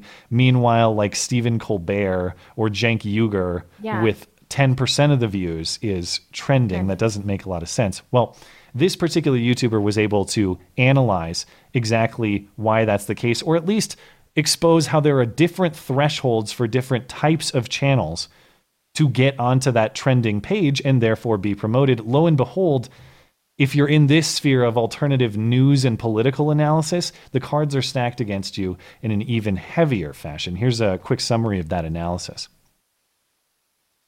For the last few months, I've been analyzing a data set that covers 7 months of trending history, from November 2017 to June 2018. The y-axis is the average view count they got before they got on trending. So as soon as we see them on trending, how many views did they have when that happened? So we can think of that as sort of the barrier to them getting on trending, how many views they needed to get on trending. And then we have the number of unique trending videos. Now, who do we find trending a lot? Who do we find with a lot of times on trending? The answer is overwhelmingly traditional media. Traditional media as in ESPN, as in The Ellen Show, Jimmy Fallon, Jimmy Kimmel, Stephen Colbert, Netflix, NBA, CNN, Vox.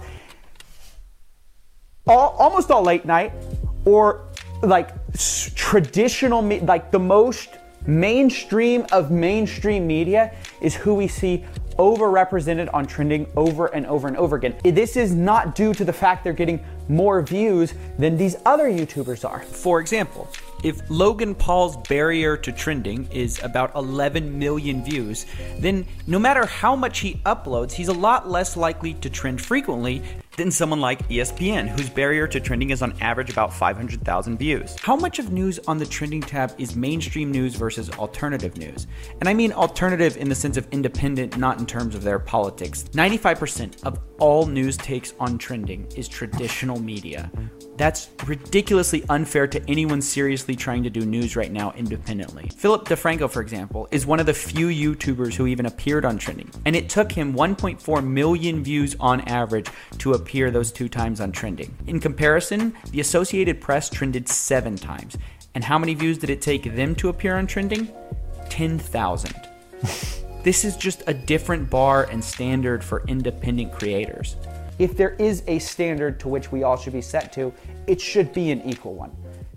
Man, if I could get on the trending page at 10,000 views, I'd be on fire. The show would be on fire. I know. Each and every week. And none of this is surprising. I don't want to present this to the audience as though it's shocking material, but it is a data-driven confirmation of what we've all known anecdotally.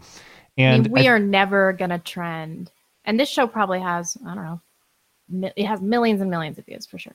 Over the duration of its Over life? the duration, Yeah. I think probably 25 I'm surprised million, they even put us on the top live streams when we're live. I'm surprised they even show us there. But somehow, But then it's like next to Chill Beats 24 we can't hours. beat Chill Beats. I don't think Nobody there's can meddling beat there. I don't expect to. All due respect to Chill Beats. For us and for the audience, I think this mainly means 2 things. First and foremost, thanks to everyone who supports us directly. Like, this is confirmation again. YouTube is not going to give us help, and we can't count on them to help. And the reason we can make this show each and every week and our solo material is because people are willing to support it themselves. So thank you for doing that. And then secondarily, it's on all of us to do that, and that includes us. And it includes everybody else in the audience for people who make material that you find valuable. I'm not trying to make a selfish pitch here. I'm doing everything I can to contribute, to chip into people who make material that I consume basically every time they make it, and I'd be sad if it went away. Because the reality is, given this environment, if I don't make that effort, it will go away. It's not sustainable if it doesn't. And it's not a huge thing. Like, if everybody chipped in $1 to creators that they enjoy, suddenly you've got a pretty significant shift in financial power. Maybe, obviously, we're not going to overpower these giant corporations, but It's well diversified too. Yeah. I mean, if everybody does that, you start chipping into people you enjoy, they have a chance to compete. Yeah. And I think just in the informational context, in the persuasion context, it doesn't matter. If there's financial stability, it doesn't matter how much YouTube meddles with the trending section, because nobody is ever going to click an AP video over a Philip DeFranco video or whoever you trust and you enjoy. Right. It's just, you got to give them the stability of to keep making the stuff in order to compete. Because if they're able to compete, these mainstream sources and YouTube are not going to win. But yeah, I mean, YouTube, though, we have to keep in mind, voluntarily takes a loss annually so that they can keep running with this narrative. I mean, we can't forget that we are up against just a giant operation here that has no incentive to make money. Yeah, but maybe they die. I mean, that's the thing. Maybe YouTube does die. The demand for this sort of content is going to continue on. It'll carry on to the next platform. But again, I want to make sure that everybody in this sphere, making material that people genuinely enjoy and look forward to, has stability so that they're able to adapt, so that they're able to build something better when the next shift changes. When YouTube has gone the way of MySpace, I intend to still be here after the fact. And I hope that everybody I watch and enjoy is still here after the fact. And I'll do everything I can to make sure that they are. So MySpace emerged as a free speech platform. They could totally revitalize their entire. We're returning to the promised land. I would go back to MySpace, where I cannot get my 14-year-old pictures. Yeah. I can't delete my account. It's really annoying. But I would go back to MySpace if they launched as a free speech platform right now. So Tom just puts on a KKK hat and reposts the same picture from back in the day. Although Tom sold it, didn't he? Didn't they sell to someone else for I don't know. pennies Apparently on the there's dollar some, of its old value? Music streaming platform or something like that. I don't know. But yeah, all it takes is one existing or new. I guess Gab is doing it. They're doing a really good job. They've been proving resilient as well. Last thing I want to ask is, at what point is YouTube going to change its name? Because it's clearly just about being more or less an on-demand cable service where they have peons on the side. Like, yeah, you can watch these peon bums sitting in their bedrooms talking about stuff, but really we're about watching Stephen Colbert whenever you want to, and watching ESPN whenever you want to, that sort of stuff, which is fine. It's their business. Do what you want. But the point is, it's called YouTube, not, 21st century cable.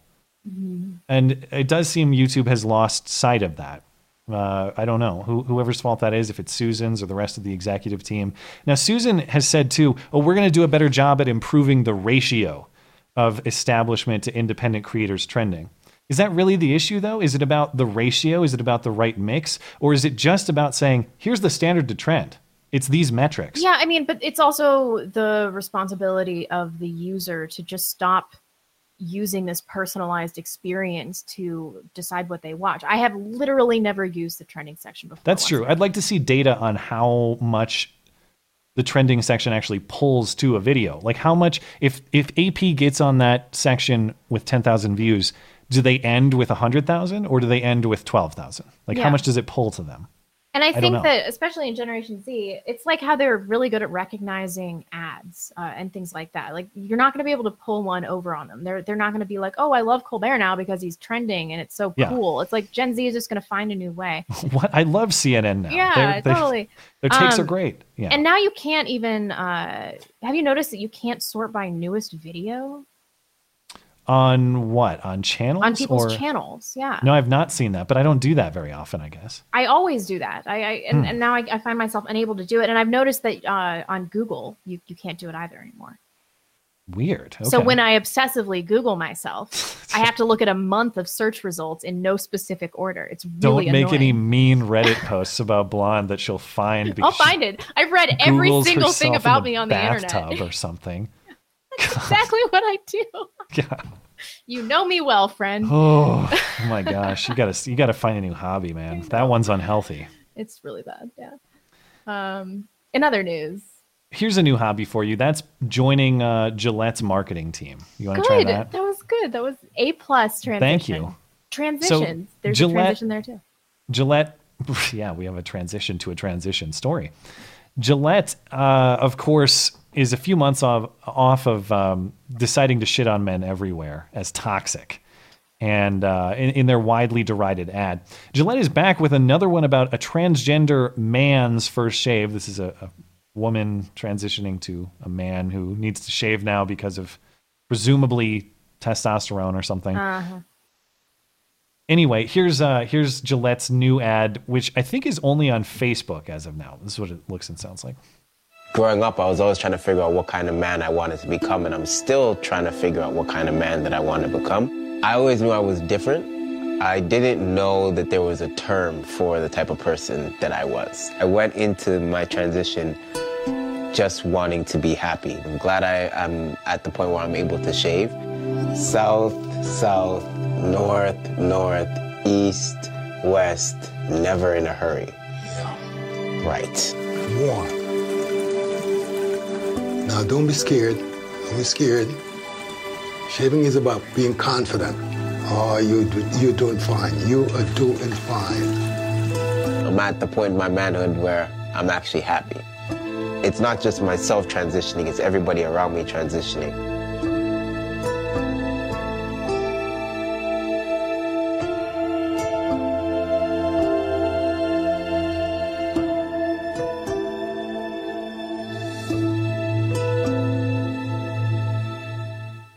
Your thoughts? I don't think the dad looked disappointed enough. Not authentic. Yeah, really. I don't know. I mean, do they just want to kill their brand? Is that what they're going for? I guess. I mean, like, it's we better odd piss that off men, the only people that buy our products. I guess I was refreshed for at least not being shit on. That was refreshing compared to the last one. It's like, all right, yeah, you're saying people can join the men's club biologically. I take issue with that, but at least you're not shitting on me this time. Is a woman responsible for this? I have to know. Gillette. I have CEO. no idea. Okay, But the ad, CEO is a dude. Yeah, which by the way, the CEO of Procter & Gamble, the parent company, has said some really sketchy things about corporate America's role in influencing public opinion and, right side of history type narratives. Also a dude. Well, the ad features Samson Bunkiabantu Brown. That is Samson Bunkiabantu Brown. That is the actual name of this young Canadian woman transitioning to male. Gillette, of course, at the end of the ad says, whenever, wherever, however it happens, your first shave is special. It's hard to gauge audience reaction because as far as I've seen, this is not on their YouTube channel yet, only on Facebook. And it looks like Gillette is heavily monitoring the comments and the reactions to this. That is to say, every single comment is like, wow, Gillette, that's great diversity and inclusion. I'm skeptical that that's the authentic reaction. Of course it's not. Is it overall ratioed?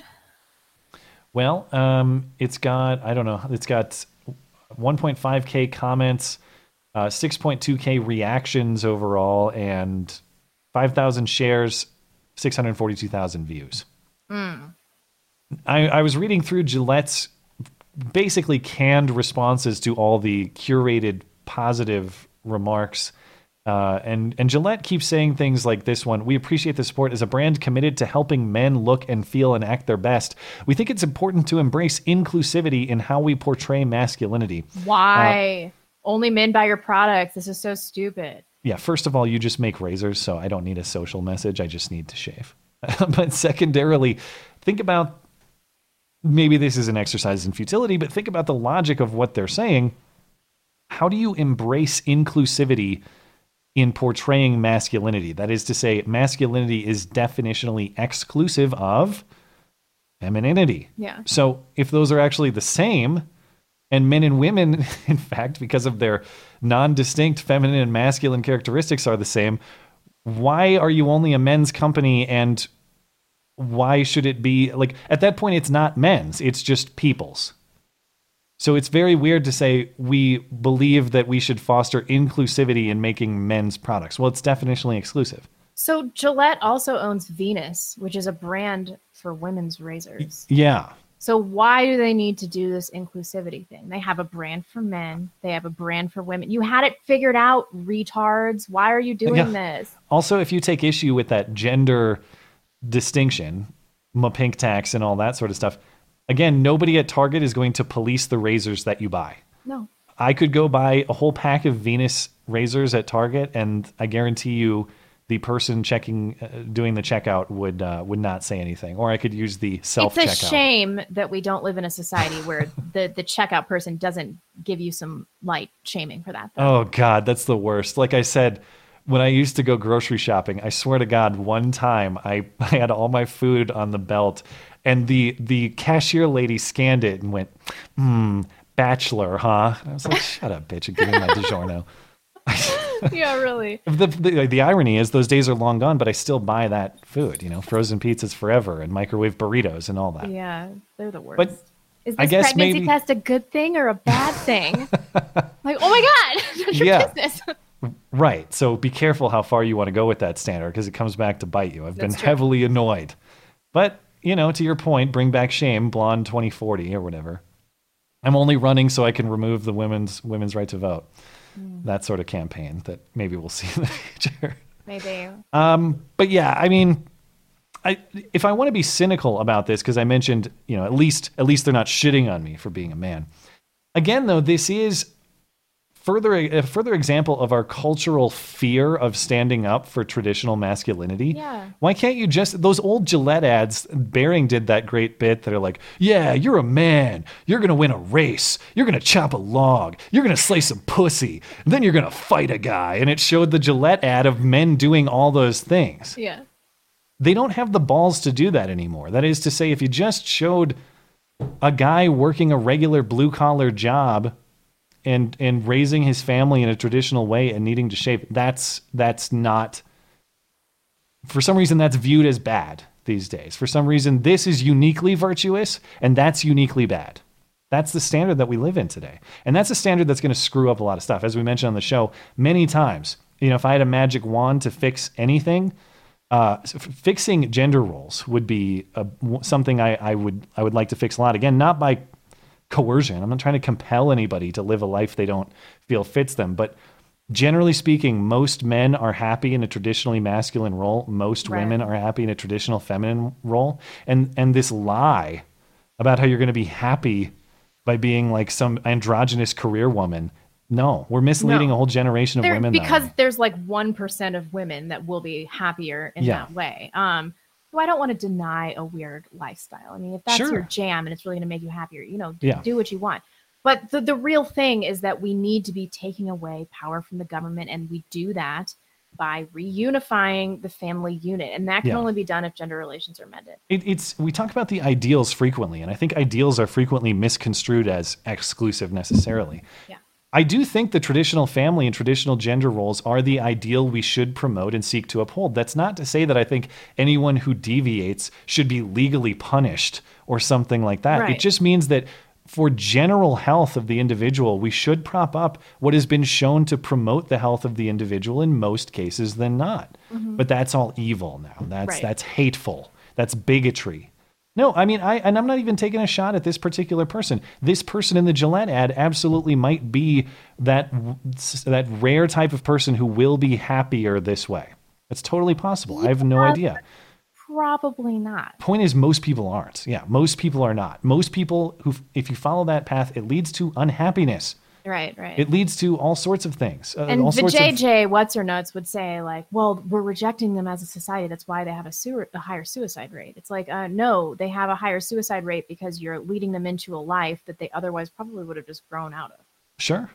It's hard for these days when you have this as celebrated as Gillette wants us to believe it is in the comment section, to believe that being transgender in this way is going to lead to constant ostracism. I don't know, man. It depends on where you live, I suppose, but there's a lot of places I know that are going to roll out the red carpet for you, not shame you into suicide. Right. But yeah. Anyway. And even people like us, although you and I are not, totally aligned politically, that disagree with this lifestyle and think that it's the wrong way to go for like net life happiness. I would never shame somebody that I see. Like, I would never be like, get out of here, tranny. For the most part, I just want to live and let live. Exactly. But I can't do that when society is fraying at the edges. Yeah, and I don't want to lie to people about what generally produces happiness. And that's what a lot of this stuff is. It's a giant lie. Yeah. It's a giant lie to people in pursuit of social engineering and not in pursuit of objectively what leads to happiness more times than not. Yeah. And that's unfortunate. Yep. Anyway, incidentally, I had to buy a new beard trimmer and some razors at Target within the last couple of weeks. I think I mentioned this either last Sunday or on Procter the & Gamble owns everything. I know. I was there in the aisle at Target, and I'm like, what the hell do I buy? I can't support this crap. I don't want to support their stupid toxic masculinity ad. And I engaged in that exhausting exercise that is trying to police your consumerism with your politics. Yeah. So in the end, I bought some chic stuff, but I don't know if that's fair game or not. They probably did something stupid. I don't know. Maybe boycotts really don't work. And I'm shopping at Target anyway, and they tried to shove this bathroom stuff down people's throats, and they the Desmond paid the thing. price for that, and the Desmond thing. So it's like, maybe I just should be resigned to the fact that it's a fruitless exercise to try to shop with your Walmart. politics in mind. I have no idea. I don't even know. Anyway, what to buy these days. Let's catch up with Super Chat before we get out of here. I neglected to check in with DLive earlier, and I forgot about that. So I want to say thank you to our top contributors on DLive tonight. That's Senti, System, and Will It. Thank you guys for supporting. And I guess I'm supposed to open the treasure chest over there, too. I'm going to go see if I can do that while you check in on Super Chat. Fake name McGee. I'll take a quick break from sexually harassing Matt to say I've been trolling the Shout Your Abortion crowd to remind them that the pro-life laws coming out were provoked by them and see what they say. People are saying to buy online $1 Shave Club. Oh, is that the answer? I'll have to check that out. And to people over on DLive, I am opening the chest. So if you want the distribution of lemons and ice cream and diamonds, stand by. It's like a strange combination of things. Appreciate you guys tuning in on DLive. Thank you. Iyama Fago. Theresa May, I suppose, is supposed to leave on June 7th, but she'll fail and manage to push it back until October, probably. Zach Coggins. I don't have to work tomorrow, so I get to watch you live today. Love you guys. By the way, Styx is finally selling merch, and I bought a tumbler. I may buy a mug too, so I can get my clank on. Does he I'll have buy some Sticks merch. Does he have a spoon, an official spoon? He should definitely. I will definitely buy an official spoon, although the mug is a close second. That's pretty good. Oh, Karen Strawn in the chat. You spend a lot of time in our chat and not a lot of time on our show, Karen. Just throwing shade at Karen. I know. Bring back shame. Shame. AK-47, your face got a nomination for hoax hate. Still pretty fresh. I'll post it in the Discord. No, email it to us because we never look in the Discord.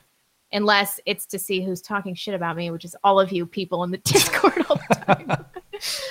Eric Marley. Los Angeles area meetup tomorrow. Roundtable Pizza. South Pasadena, 2 p.m. Pizza, beer. Wishing Matt was here. Blonde can come too, I guess. That's kind of how everybody feels about the show, isn't it? Well, it depends who you ask. That's true. Yeah. Good luck, guys. Enjoy it.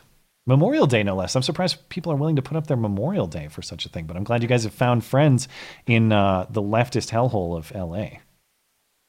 Kevin Flanagan. Uh-oh. White Americans, don't forget Smollett's lies are blood libel against you. Jeez. That's aggressive. It's not as bad as the other ones. Though. Well, I mean, to be fair, he did try to frame white people on racial terms. That's the understated part of what's going on. There were a lot of people who wanted him charged with a hate crime against white people, and I can't say that that's an unreasonable perspective. Isn't he half white? I don't know. Why does everybody think it's an appropriate time to text me and talk to me about the podcast? Dad, I know you're watching. I put my phone on silent just in case anybody does. Like, you're doing a really good job. I'm like, all right, Dad, thanks. Billy Rye, the Smollett file is longer than the Mueller report. FYI, Matt and I have never made love. You're the only person who Matt hasn't had promiscuous anal sex with, apparently. At least around here. Yeah. Robin, hiya, guys. So glad I get to watch live tonight. You make me look forward to Sundays. Stay amazing, you two. Oh, well, thanks. I do like having something to look forward on Sundays, especially when I used to be in school. Sundays would be such a sad day.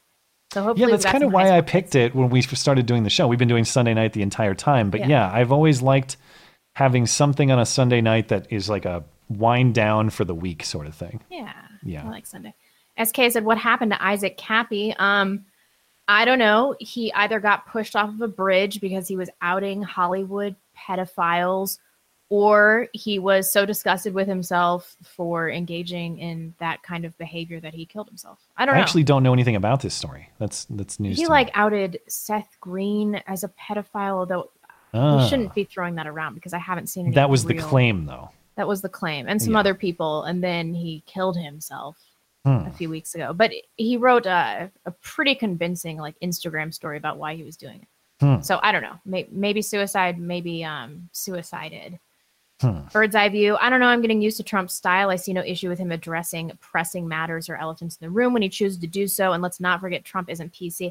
I don't want him to be PC. That's not the issue. I just feel like this is always a problem that I've had with his presidency, is that he's got such a fragile ego, which I think is such a bad quality in a man. Trump definitely Googles himself too. For in sure. the bathtub. Yeah. It's fine because I'm a fragile woman with a weak mind, but it's not okay. He's a masculine president of the United States. It's like, just stop defending yourself all the time.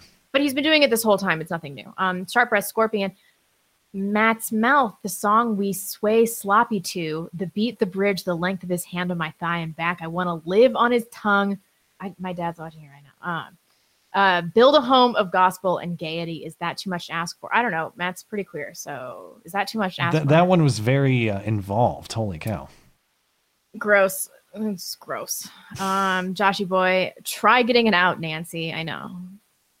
Today, Jimmy James 13. Hey guys, I'm celebrating my 1-year anniversary of being uncuffed, and I want to thank both of you for keeping the Sanity Safe Space open. Shout out to my pregnant wife, Haley. We should hand out chips like AA. Like, it's been a year since you stopped being a giant pussy in your personal life. Bit of support groups. I like That's it. what they do. What's the thing they hand out? Chips? At AA, they hand you sobriety chips.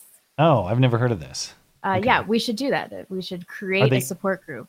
These are edible, actual chips? That's what you're talking about? No, they're like little silver chips that say how much sobriety you have. You have 1 year. I'm thinking you're just cracking open a bag of Lay's or something. You thought that they actually are here's a chip, you've been sober for a year? I've never heard of this. This is the first time I've ever heard of it, so I have no idea. Whatever. They should do this at the Beauty and silver Beta. chips? Or they come in different colors and stuff, you know?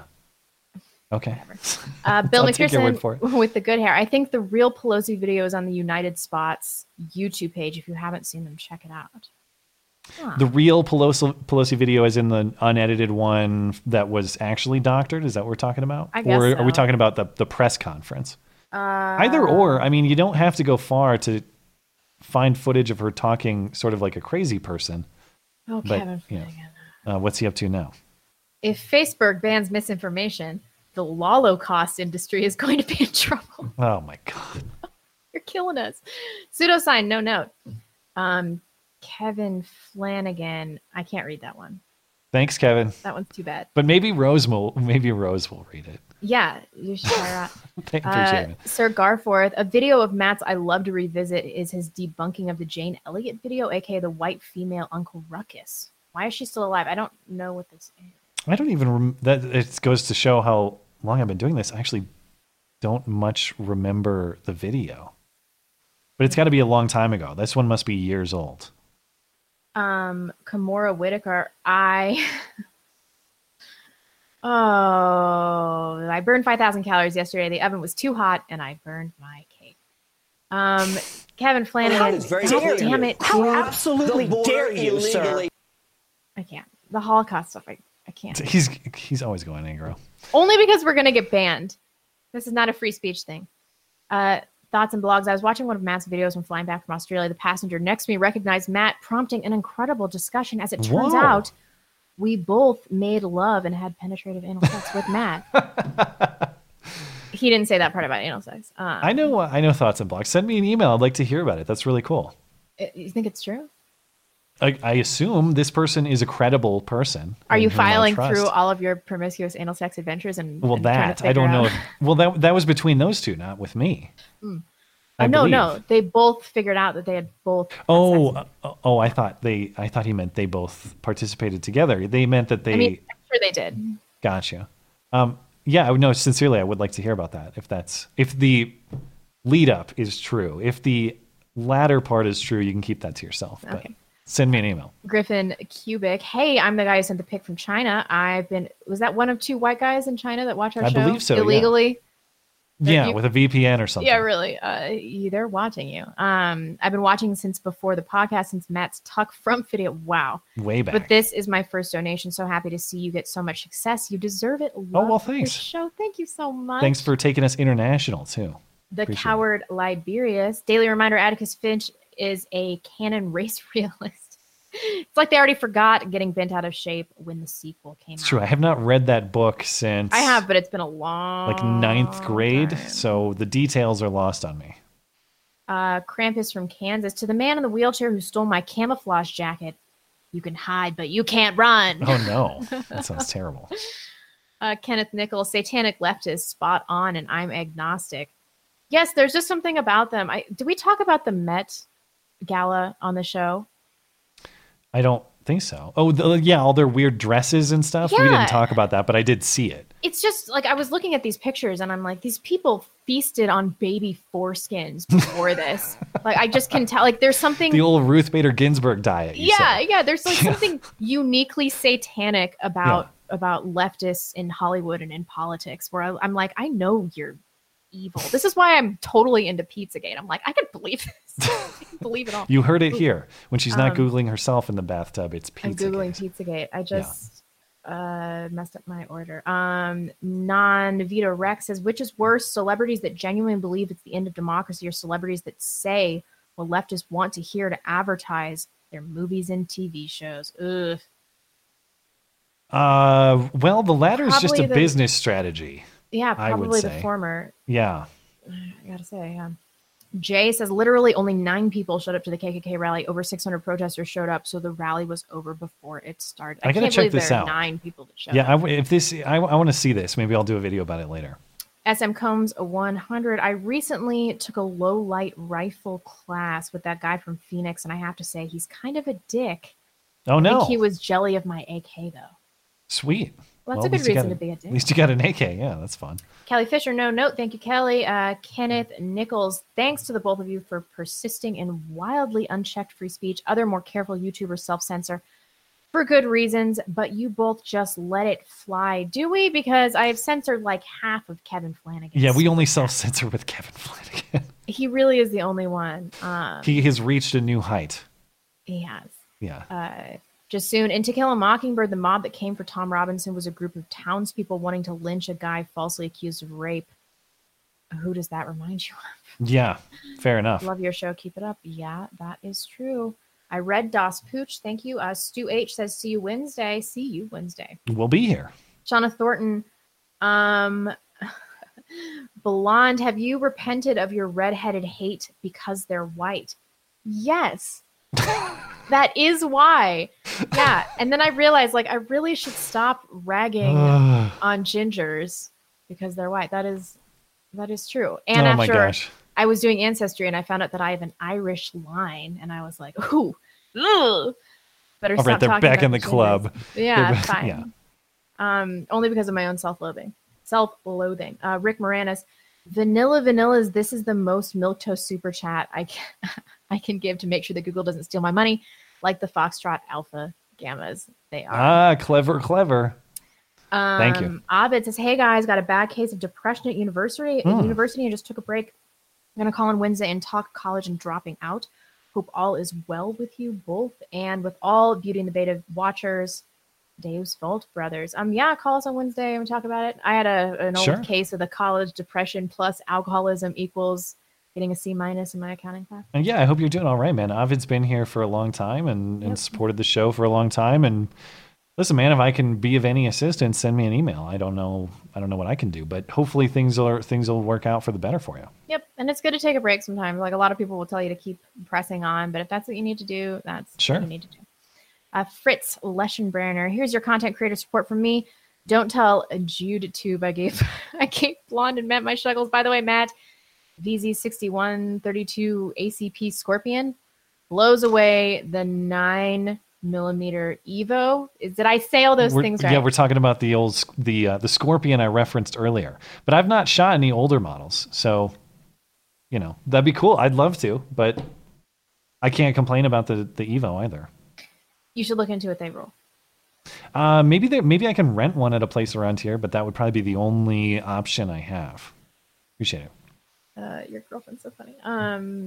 Scott Allen says, tell Matt to go to Dollar Shave Club. They embrace how us males are toxic. $10 a month and no. Yeah, didn't they have some kind of reply to Gillette back then too? That was a little spicy or funny or something. I think they engaged in a little Wendy's style trolling, if I'm not mistaken.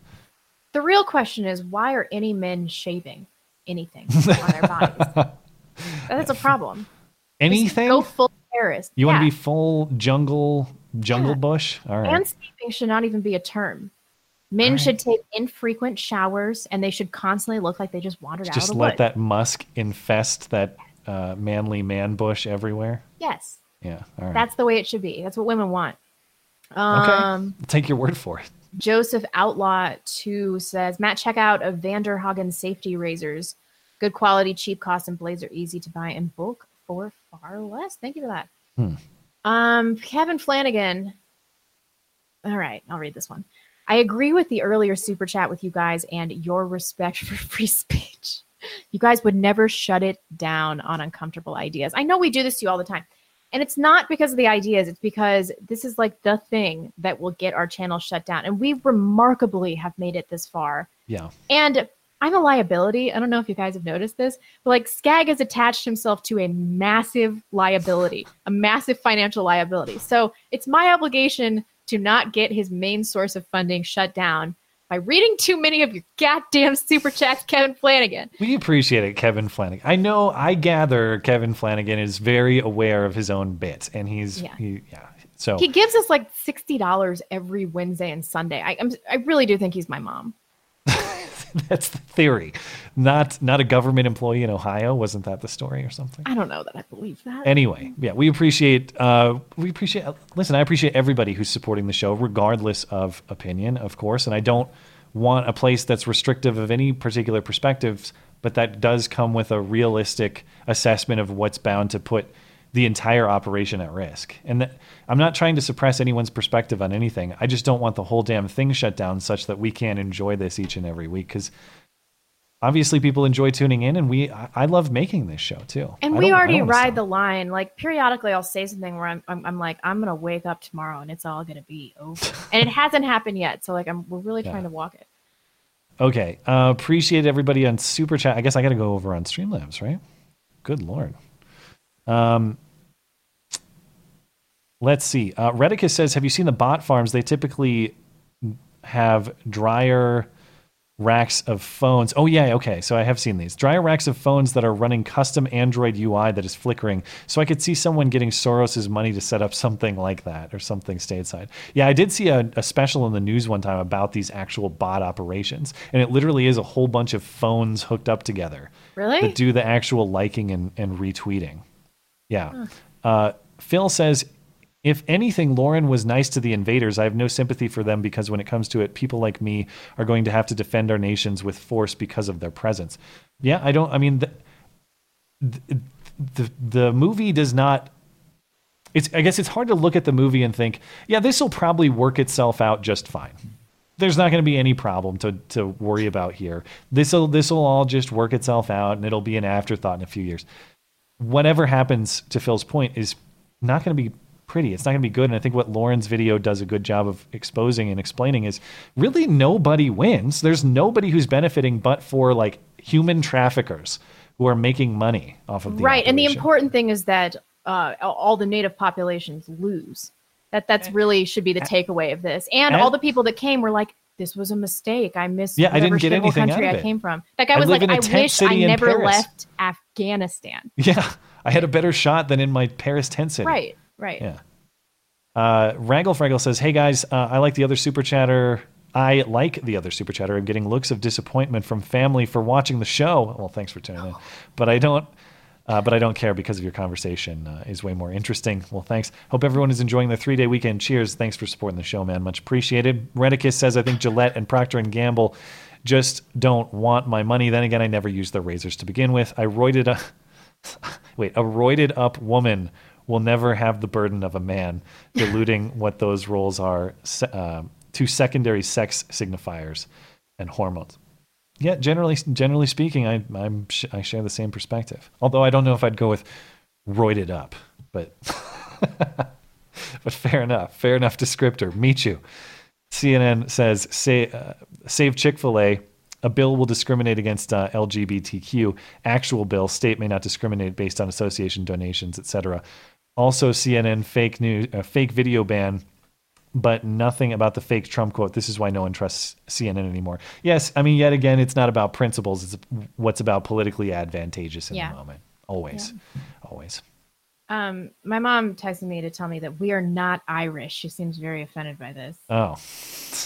Well, I'm glad we've clarified that before we get out of here. Jeez. Anything else on your mind before we're done? Let me reload this, make sure that we're good.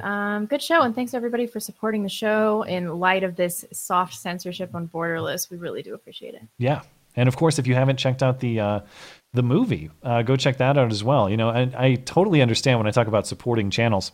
You know, not everybody is at liberty to financially support things. A lot of the audience is college age, and you got to buy ramen noodles and stuff. Yeah. That said, when YouTube's going to make it harder for people to find material like Borderless, like this show, like whatever, just telling people about the show, even word of mouth beyond social media sharing, like, hey, I listened to this podcast. I think it's kind of interesting. All right. Have you seen Lauren Southern's documentary on that particular issue? Check it out. Yep. Hottest dude around. What? Hottest dude around. Lauren Southern. Lauren Southern's the hottest dude around? Changed her gender, remember? Famously changed her gender. Yeah, that's right. Yeah, I totally forgot that she did legally change her gender in Canada. Yeah. Let's get the hell out of here. My mind is already lost. Got that I'm worse 8:20 p.m. mind. I've got that Nancy Pelosi stammer. You know, this video is not fake. I can't even defer to that excuse. Thanks everybody for tuning in on the holiday weekend. Hope everybody has a great one. And again, thanks to everyone in history who's made the ultimate sacrifice for this country, and to all of their families. Hope everybody gives a moment of thought to those people while you're enjoying your barbecue and whatever else is going on this weekend. If you're listening later, after the fact, on demand, on YouTube or any of the audio platforms, thank you kindly as well for supporting the show. If you want more of the show, Check out the audio platforms, iTunes, Google Play, SoundCloud, Stitcher. They're all linked in the description for you. You can always send us an email, too. That's beautyandthebeta@gmail.com. In the meantime, we'll be back next Sunday with a very interesting guest, I hope. Fingers crossed, but we'll see. Because if it's Sunday, sorry, Chuck Todd's not Meet the Press. It's Beauty and the Beta. See ya. Happy holiday.